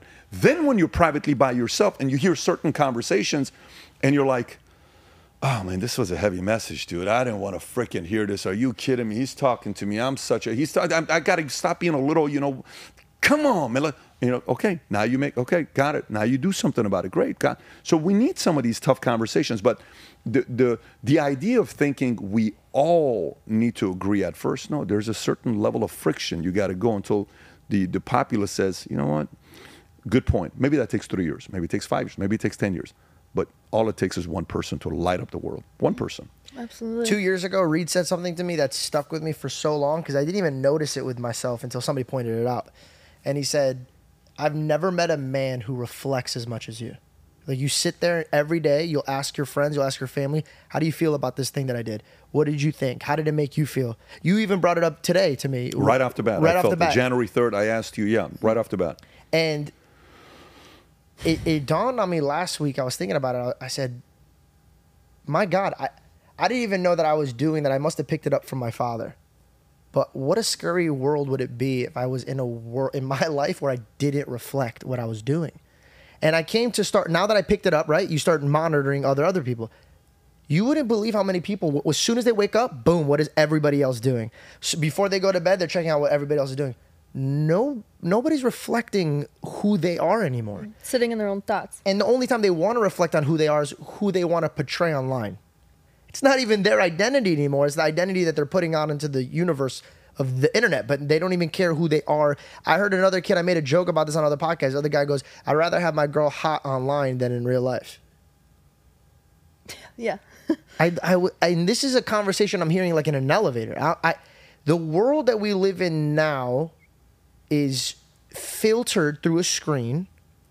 So my question that I'm building up here, how is us-minded humans, how do we not bash the country that we live in, but build it up?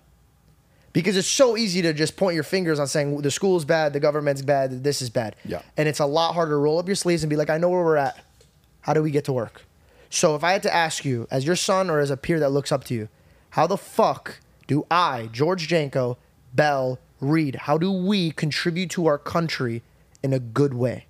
Fantastic. The first thing that I think, I mean, I'm going to give you my thoughts, but first thing I think we have to start from is the fact that my life changed the day I started reading this one affirmation. I had these 30, 40 affirmations I would read every day.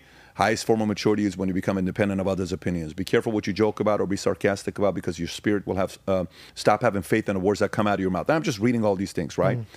And then one day I added one that I felt like it lifted, like God knows how much weight off my back. Stop trying to be God. That job's already taken. Like, you can't solve everyone's problems, okay? Stop trying to be God. That job's already taken. You're not going to know everything. You're not going to solve everything. It's just not going to happen. You're going to need help. You're going to need people. And just kind of go, and then do your thing and see what God's given you. Lead with that. Great. We have to start off with no judgment, okay? Amen. And that's not easy to do, but we have to do with no judgment. For example, I'll talk to anybody. I'll sit down and have a conversation with you. I won't walk on eggshells around you. I'll give you my thoughts. How did you get to that level? How did you get to a level where you're not scared of speaking your truth? Because that's what I deal with. I want to give them my advice and I want to give them my point of view, but I'm so scared that if Patrick doesn't marinate with what I just said, he not only goes in the opposite direction, he will never look at the direction that I'm going now. So there's always got to be an out for the individual. Yeah.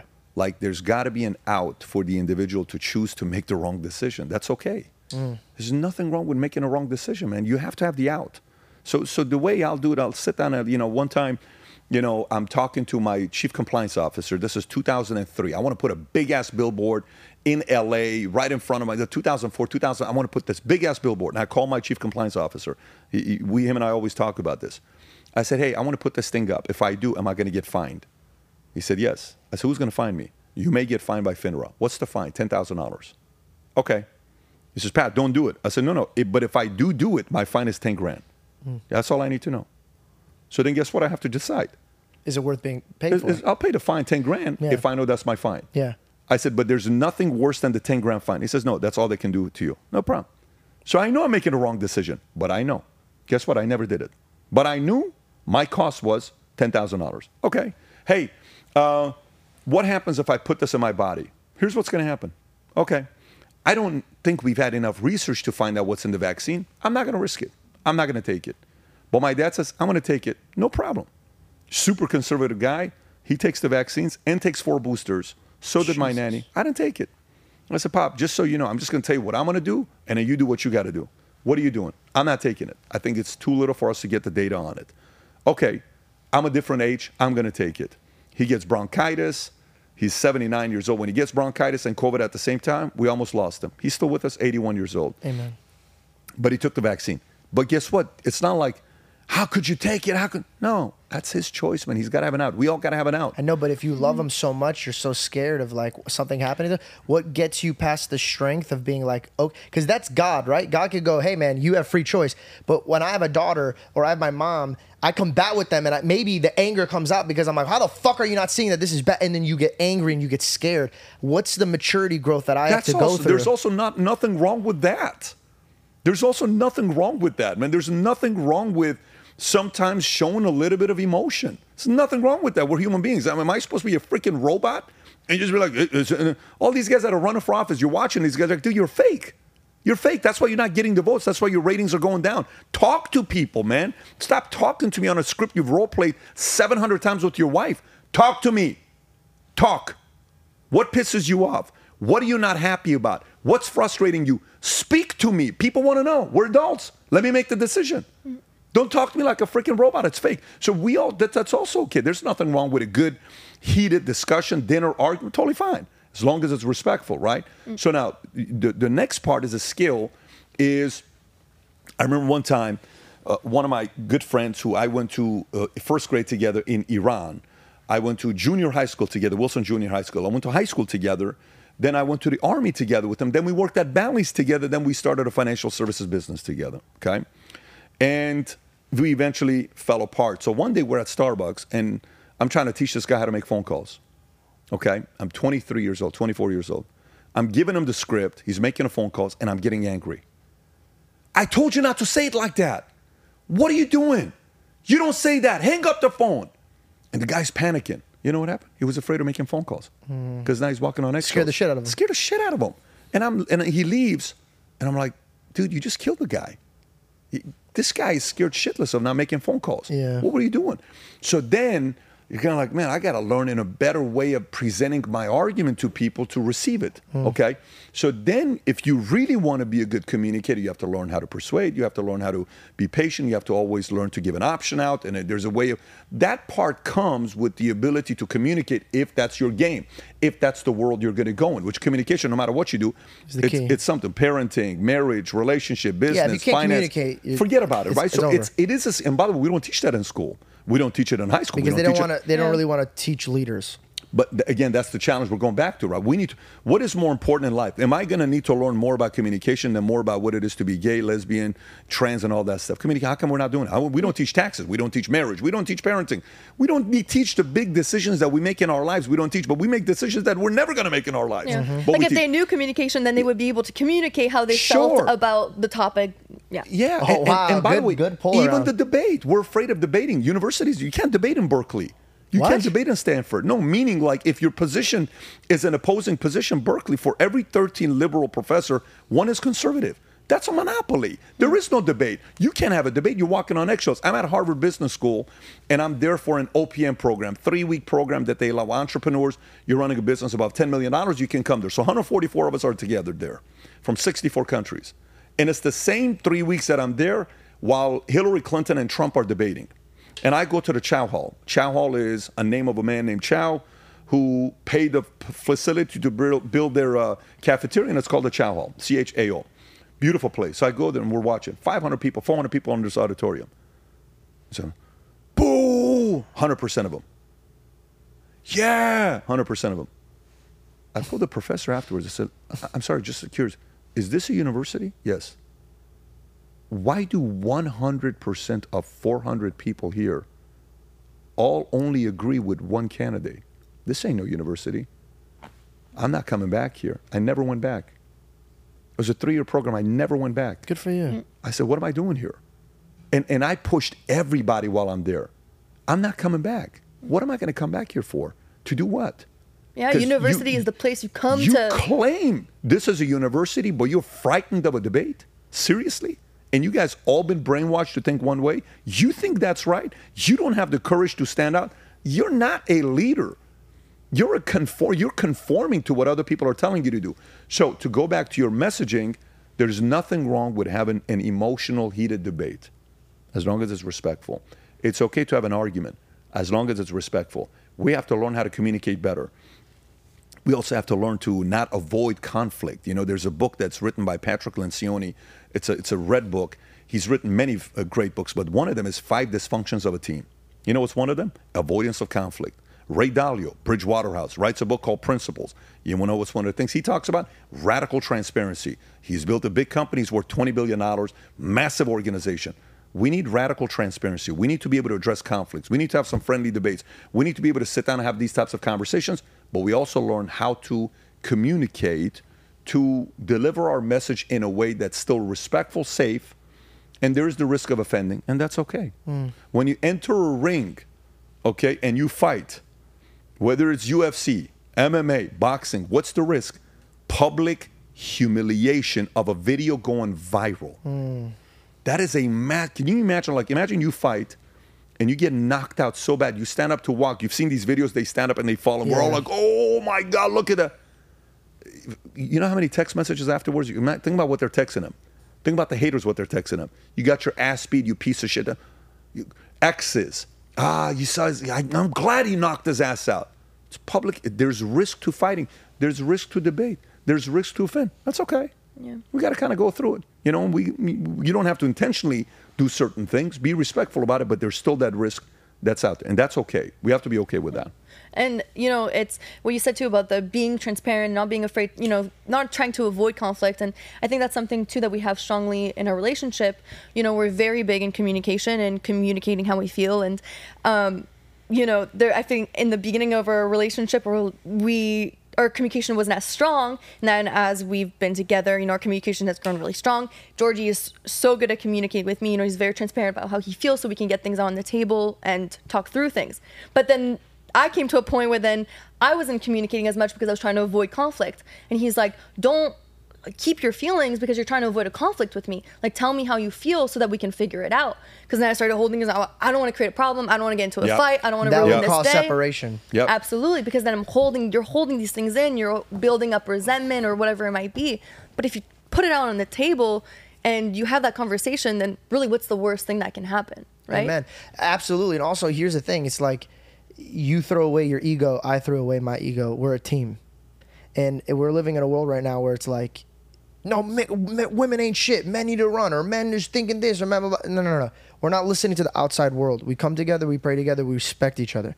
So when I say, yo, like, speak your feelings, don't be worried about me being upset. I'm a piece of shit. If you tell me how you feel and I disregard it, and I'm like, no, that's fucking stupid, blah, blah, blah. Then what I told her is this: God leads our relationship. Live your life. And if I'm doing something wrong, God will take me out of your life. If you're doing something wrong, God will take you out of my life. That level of trust and faith in not only your partner, but in a God, gives you the security and the foundation for me to go out and hunt in this world and know that my woman stands with integrity behind my back. This type of relationship doesn't exist anymore because people are so consumed on what is Andrew saying? What is so-and-so saying? I got to be like that. You don't even know. There's so many people that come up to me, and you were one of them in the beginning. You're like, nah, I don't fuck with Andrew Tate. And I said, give me one thing you don't like about him. Oh, he's degrading to women. Fine. Give me one thing he said that's degrading to women. Okay, you're just coming off of your decisions of what other people think. And because I had only seen clips of that side of him. I hadn't actually watched myself what he actually has to say. And what did I say to you? I said, hey, do your homework for yourself. Evaluate your morals and his morals, and then align them, then make your decision. Don't just run with what somebody else hears and says, and then come to me as your partner. I go, you just gathered bad information and then gave it to me. You poisoned our home. Don't bring that to the table. Come with the conclusion that you made on your own, and then we'll discuss it. Then we had to sit down, and we literally sat down at the table, and we watched so many podcasts. Pause. How do you feel about what he said here? And then we're communicating with each other. But that's communication. I love that. Do you get what I'm saying? Yeah, of course. That's why when you said, do you know, I know, you know what, you're right. I may not know everything in her past. I know enough that I know that she's my partner. Yeah. Of course. Yeah. But by the way, you're not supposed to know everything. You know, Samuel, what time is it? Okay. Dude, I didn't know you had a heart out. The guy behind just went. Would you? Samuel, I'm okay because Jen is still out there with Dylan. They're not going to get home for a few minutes. Yeah. By the way, do you have plans or no? No. Okay. Can you tell Alper to prepare for us, Samuel? Samuel, are you listening? Yeah. Can you prepare Alper to prepare food? And then also, it's going to be 4 of them. And if you can tell Vinny as well. Okay. Question. Yeah. And if I ask this question, you promise me with your whole heart you won't get upset? No. Can I go to the bathroom again? Yeah, of course. God, I was drank so much water, bro. And I was like, dude, I can't do this. You want to say something? Yes. No, leading off of that, and I think another thing too in this relationship that's been such a blessing is I've learned that, you know, it's okay to rely on somebody else and to not feel like you have to be the one to do it all. You know, I have this big mentality of like, no, I have to do it on my own and I have to prove myself and it has to be, you know, I like to find out for myself. I don't want your help. I had a really hard time asking for help. And he, you know, had made it so important, so valuable to me to be like, rely on me, be okay to rely on me, to ask me for help, to like let me in if you need help with this. Like, don't feel like you need to, you know, do it on your own. And that also brings it back to why it is so important, I think, to have both parents in the household, because that shows you that it's a team and they have each other's back and they help each other out. And for me personally, you know, my mother didn't have that, and I didn't have that. So in our minds, you know, we have to get it done on our own because nobody else is going to get it done for us and nobody else is going to help us do it, you know? So I think that that's another really important thing with the communication, with having being communicative with your partners, to knowing that you should have each other's back to help each other regardless of what it is. The reason why you were so receptive to what I feel is good information is because you didn't walk into the relationship with pride. You were willing to listen. And I had issues, not like anger issues. It's so scary to say that because then people are going to think I'm like crazy, but like I would pop off. And the reason I would pop off is because I didn't express myself. And you taught me how to express myself. So what happened was we feed off of each other, but it comes first with respect. Absolutely. And you don't mind me leading the house. And I can't tell you how much I appreciate that and how you're my favorite blessing that God gave me. It's so uncomfortable to challenge somebody in your home. There should be no challenge. Like, how many times whenever you put a home-cooked meal, it's been 4 years, you put 3 meals in front of me on the table. Has there ever been one time I didn't thank you, like crazily thank you? No. Every time you act like it's the first time I cook for you. Exactly. It's because I'm nurturing you with things that you may have not had when you were growing up. And it's okay to have hard conversations because it's better now to have a hard conversations in the privacy of our home than to have them publicly when we all split and it's like, yo, because of this and because of that and because of this. So I honestly am super grateful to have you in my life because you're a wise woman. And also you challenge me. You don't just sit back and be my yes woman. Oh yeah, babe, go do this, go do that. Like, you will challenge me when we go home. And this is the most important one. She never embarrasses me in front of people. And man, I see my friends' girlfriends just love to jump on them when they make a mistake. She'll be quiet and meek. And when we come home, she'll be like, you need to sit down, like this when you talk to this guy, or this when you brought up this. Like, you know, you got, and as a man, a lot of times you're like, nah, what the fuck? But then I'm like, I don't want to lose this woman. And I don't want to lose this blessing, so I got to humble myself. So like, great, man. That's wisdom. But you know, that's also like your parents have raised you very well, and you have used your experiences to allow you to raise you well. It's a very interesting dynamic with the two of you guys. I appreciate that. Yeah, it's exciting. Thank you. Back to you. I got one question. Tell me. I know you never wanted to be the president, and I know because you were born in Iran, you can't be the president. No. So you don't want to be, and you technically couldn't at the moment of where our country's at. But if you were, what are 4 policies you would immediately put into place?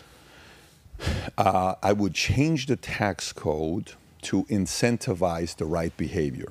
So we would sit there I would bring 10 predictive analytics guys and hire some of the best mathematicians, and I would say, go model our current tax system that's 76,000 pages, and maybe it's even 80,000 pages today, and break down what's going to produce these behaviors. So for example, if we want more families and to be together, what if we eliminated these behaviors that's producing all these single mothers? What if we change the incentive plan to produce more households that are father and mother in the picture? Okay. What tax code do we need for that? Fantastic, no problem. What tax code do we produce for us to want to go out there and create more jobs for small businesses? Because we need more small businesses, not all these big businesses. So for example, all these banks going out of business, who's buying them? Chase is sitting around saying, oh, this is great. Keep increasing the interest rates. Keep it going. Love it. Why? Of course, they're not saying this publicly, But what happens every time they increase the interest rates? Signature can't make it, this guy can't make it, and they keep picking them up. They keep picking. Banks are on sale right now in a big way. Fitch just lowered the rating on 15 different banks, and I think they even want to do with Chase. So tax code is number one. We have to really investigate and structure it in a way that produces the right behavior. That's one. Number two, Big Pharma is going to be one of them. So advertising for me out of cable, that's going to be out, no problem. Use that money in a different way and actually get to work. And if you got good solutions, great. Let's give you the incentive. Phenomenal. Go do it. Fantastic. Good for you guys. We want you to keep innovating. But at the same time, you don't need to go out there and keep talking about the stuff because it's incentivizing the wrong behavior. For example, if you and I own the cigar lounge together, how do we measure success? We measure success based on what? We got 7 chairs in front of the bar. Those need to be filled. We got all these other chairs. We got 30 locker rooms over there. Each one's going to be $1,000 a month for a person to buy. Success here is if those 30 are rented, okay? Success here is if we're only going to do 100 memberships at $500 a month, is for the 100 to be taken, right, by different people. Yep. Exclusive membership doesn't need to be public to everybody. It's private, so it's by invitation only. Great. If 22 are not rented, those lockers, we're in trouble, right? We got to fill those places. Okay. If you and I own a restaurant, and we have 40 tables at a restaurant. It's Friday, Saturday night, and our manager calls us. Hey, George, Pat, we got to get on a call. What's going on? Let me give you guys a report of what we got. I got 100% reservations at 6 for 40 tables. I got 100% reservations at 8 for 40 tables, and I'm able to work something out to put some at 9:30 at 20 tables. Great. So we're squared away today? Yes. How about Saturday? We're full. Good. Now, if he calls us and he says, man, I only have 22 reservations on a Friday night out of 40 tables at 6 o'clock. And I only have 17 reservations at 8 o'clock, and we're relying on walk-ins. That's problematic. Fantastic. So if you have hospitals, if we have hospitals, and we got 2,000 beds, what's success? More sick people. Yeah. Our comp is structured to have more sick people because hospitals make $400 to $1,800 a night as long as the beds are being used. If the beds are not used, you ain't making money. Incentive plan has to be structured in a way for you and I to be healthy. The healthier we are, we have to give a tax incentive to those individuals. For example, this insurance company that came to us one day, I think it's Hancock or it's Hartford. It's one of those. I think it is Hancock. They came out with this product called Vitality. And they sell the insurance product to you, and here's what they sell it with a Fitbit. With a what? With a Fitbit. Why Fitbit? If you're willing to wear the Fitbit and you're allowing us to track your exercise, and the report comes to our website and showing us your exercising you're running, we will every quarter revalue and price your cost of insurance. It's going to go down every quarter because you're exercising. Why? Wow. Because the insurance company wants you to live longer. Okay? So they want you to be healthier. That incentive is incentivizing you to stay healthy. Interesting. What a concept. Okay? So the entire structure is messed up based on incentives. One of the policies for me would be for sure on our kids and schooling to say there's certain things we're not going to fund moving forward. We're just not going to fund this. So guess what, LAUSD? Guess what, NY? Guess what? We're not going to fund this stuff. So state funding, it's your deal, whatever. I'm not going to get involved. But federal funding, don't expect any federal funding if you're teaching these things. If you are, don't ask us for money. We're not supporting you. You got to collect it yourself. So you can't do the additional stuff that you're doing. Now, guess what? We will give incentives to school if they do X, Y, Z and teach this to their curriculum. No problem. Why hasn't that been taking place? There's a reason, because the dumber we are, the easier it is to control us. The poorer we are, the easier it is to control that vote. There's a reason they don't want everybody to become financially free. You will understand this concept in a way where a mother, I'm talking to my trainer, and he's talking about the fact that his mother always broke up relationships. Anytime you brought a daughter home, they had like 5 brothers, she was never happy with any of the girls because she ruined relationships because a mother wants to keep the boys to herself. Yeah. No one's good enough for my boy. No one's good enough for my son. That's the dynamic, right? The government is ran in a way that they don't think, no, we don't want to lose your vote. We don't want to lose the influence over you. We want to have control of our kids. You ain't the mom. You're not. These are not your kids. These are not your kids. These are somebody else's kids. The incentive has to be changed there. And then, a couple other things I would add to it. I would probably change the fact that we have 800 military bases worldwide. What for? Hawaii just went through their mess now we're at 111 people dying as of today. If I give today's date, so we know what the dates could change today. It's 7/47. It's the 17th today. Okay, it's 111 people dead today. Hawaii. We haven't sent any money to them, but we're sending another $24 billion to Ukraine, and we've already sent $75 billion to them. So why are we taking care of those guys? We never sent any money to Hawaii? $700 only per person is what we're sending, per families that were affected by it. That's it. $700? $700. And by the way, check this out. When did this event in Hawaii happen? On the 10th or 8th? Okay, so that's what? That's about 10 days ago? It's about a week ago, if we can't find out when it happened. So check this out. I want you to process this real quick for me. We're moving so swiftly with Ukraine and Zelensky to help them out. You call me one night. You're living in this area. You call, you say, Pat, 2 o'clock, my car broke down in Miami. No one's picking up. No one's doing this. I don't have a card. I don't have my phone card is not linked to it. Uber, I can't get it because my card's expired. I need somebody to come pick me up. Everybody I'm calling is not picking me up. Okay. What would you think if I came to Miami to pick you up a week later? I would think that you took forever. Your reaction from me needs to be swift. Like, you're expecting me to come support you when? Now. But if I tell you 2 weeks from, dude, I came to Miami, you're like, bro, you came a week later. I needed you now. Yeah.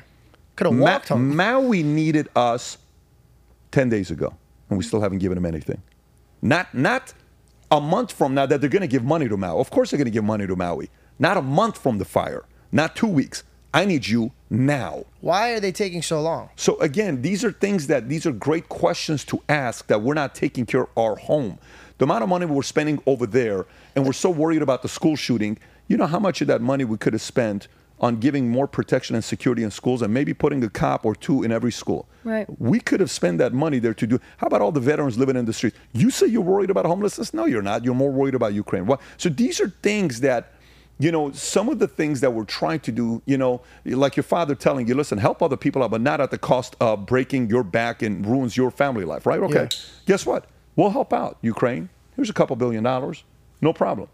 But hey, man, we got to take care of our family. And it's what? America. It's so confusing how we're running this country today with the way our money is being spent, and we keep getting more and more and more into debt. It's super confusing. And these are common sense conversations. Nothing I'm telling you, you're walking away saying, oh my God, it's so complicated. No. I'm forgive me for my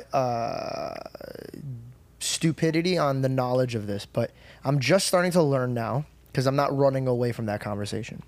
When it comes to inflation, I'm very new to this. I should have probably studied a long time ago, but I didn't know it was important until now.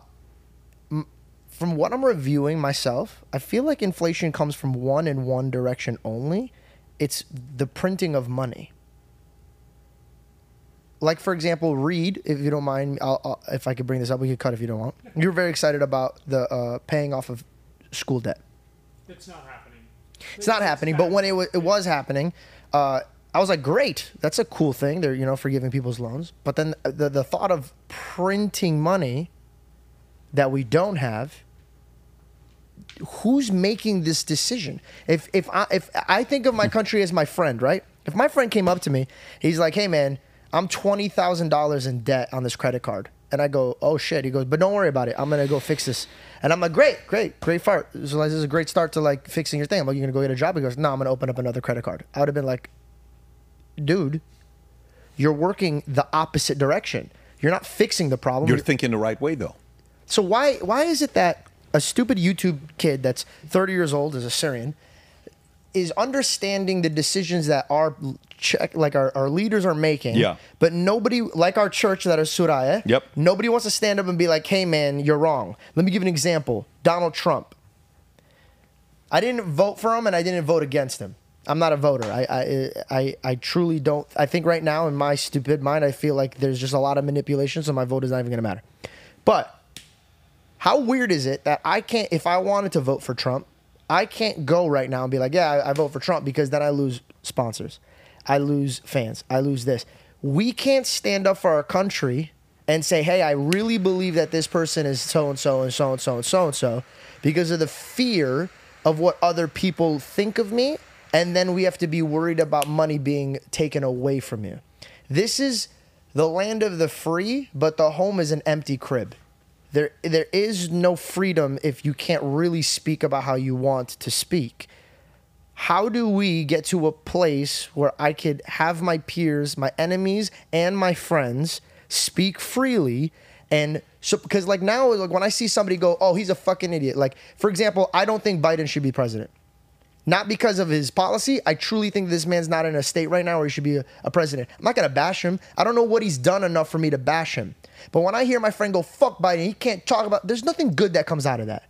Either bring something to the table that could help our country go up or shut the fuck up. There's no reason for you to be talking shit about somebody. There's nothing's going to benefit from that.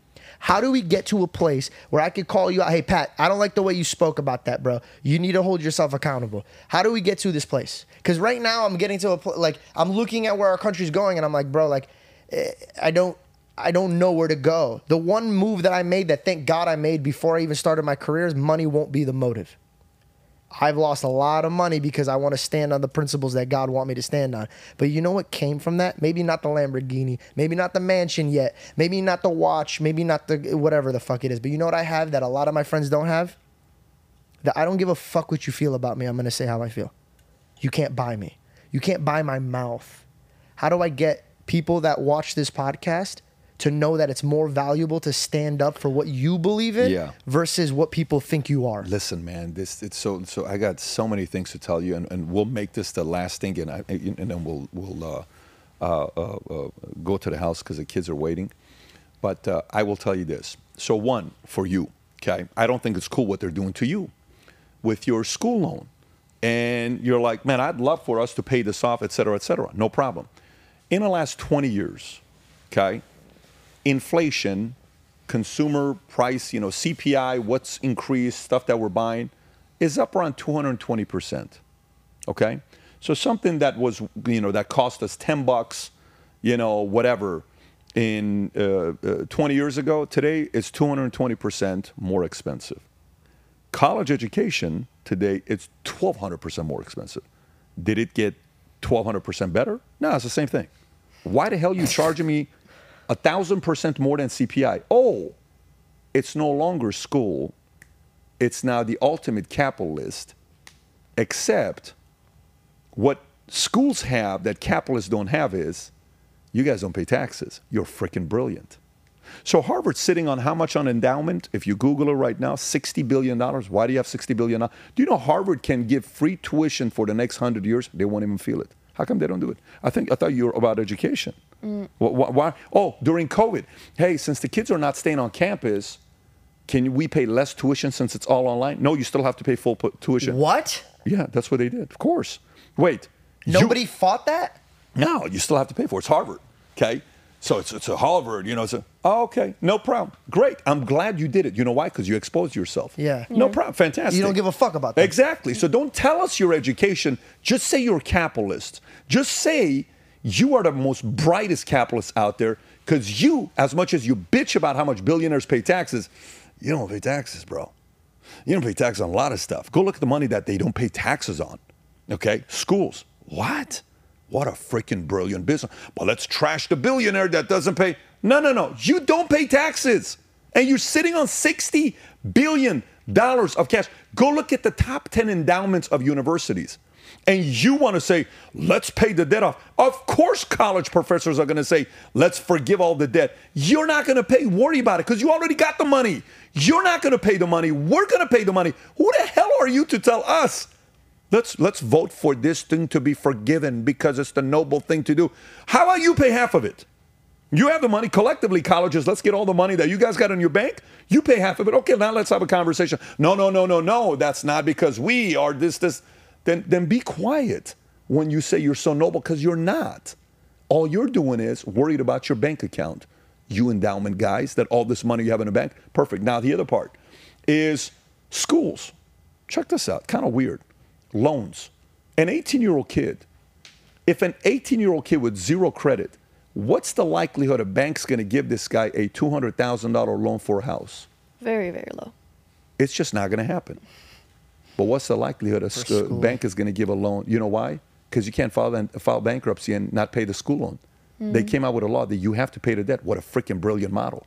Everything else I can put on my BK except for my school loan. Yeah. Wow, you guys are so you really screwed up all these young kids that you made them pretty much slaves to have to make these payments for 20, 30 years. What a brilliant move.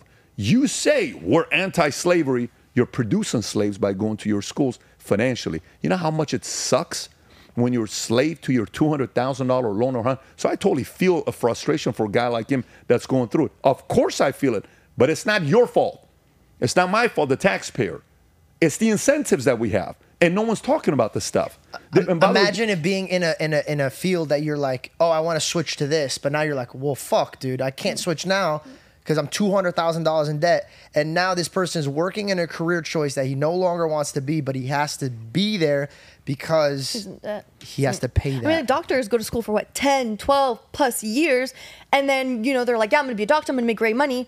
They don't even get to make that money for 32, years. 30 years old, yeah, and then they have $400,000 of debt. So again, by the way, credit for their systems to be able to control tens of millions of people. What a system to control people.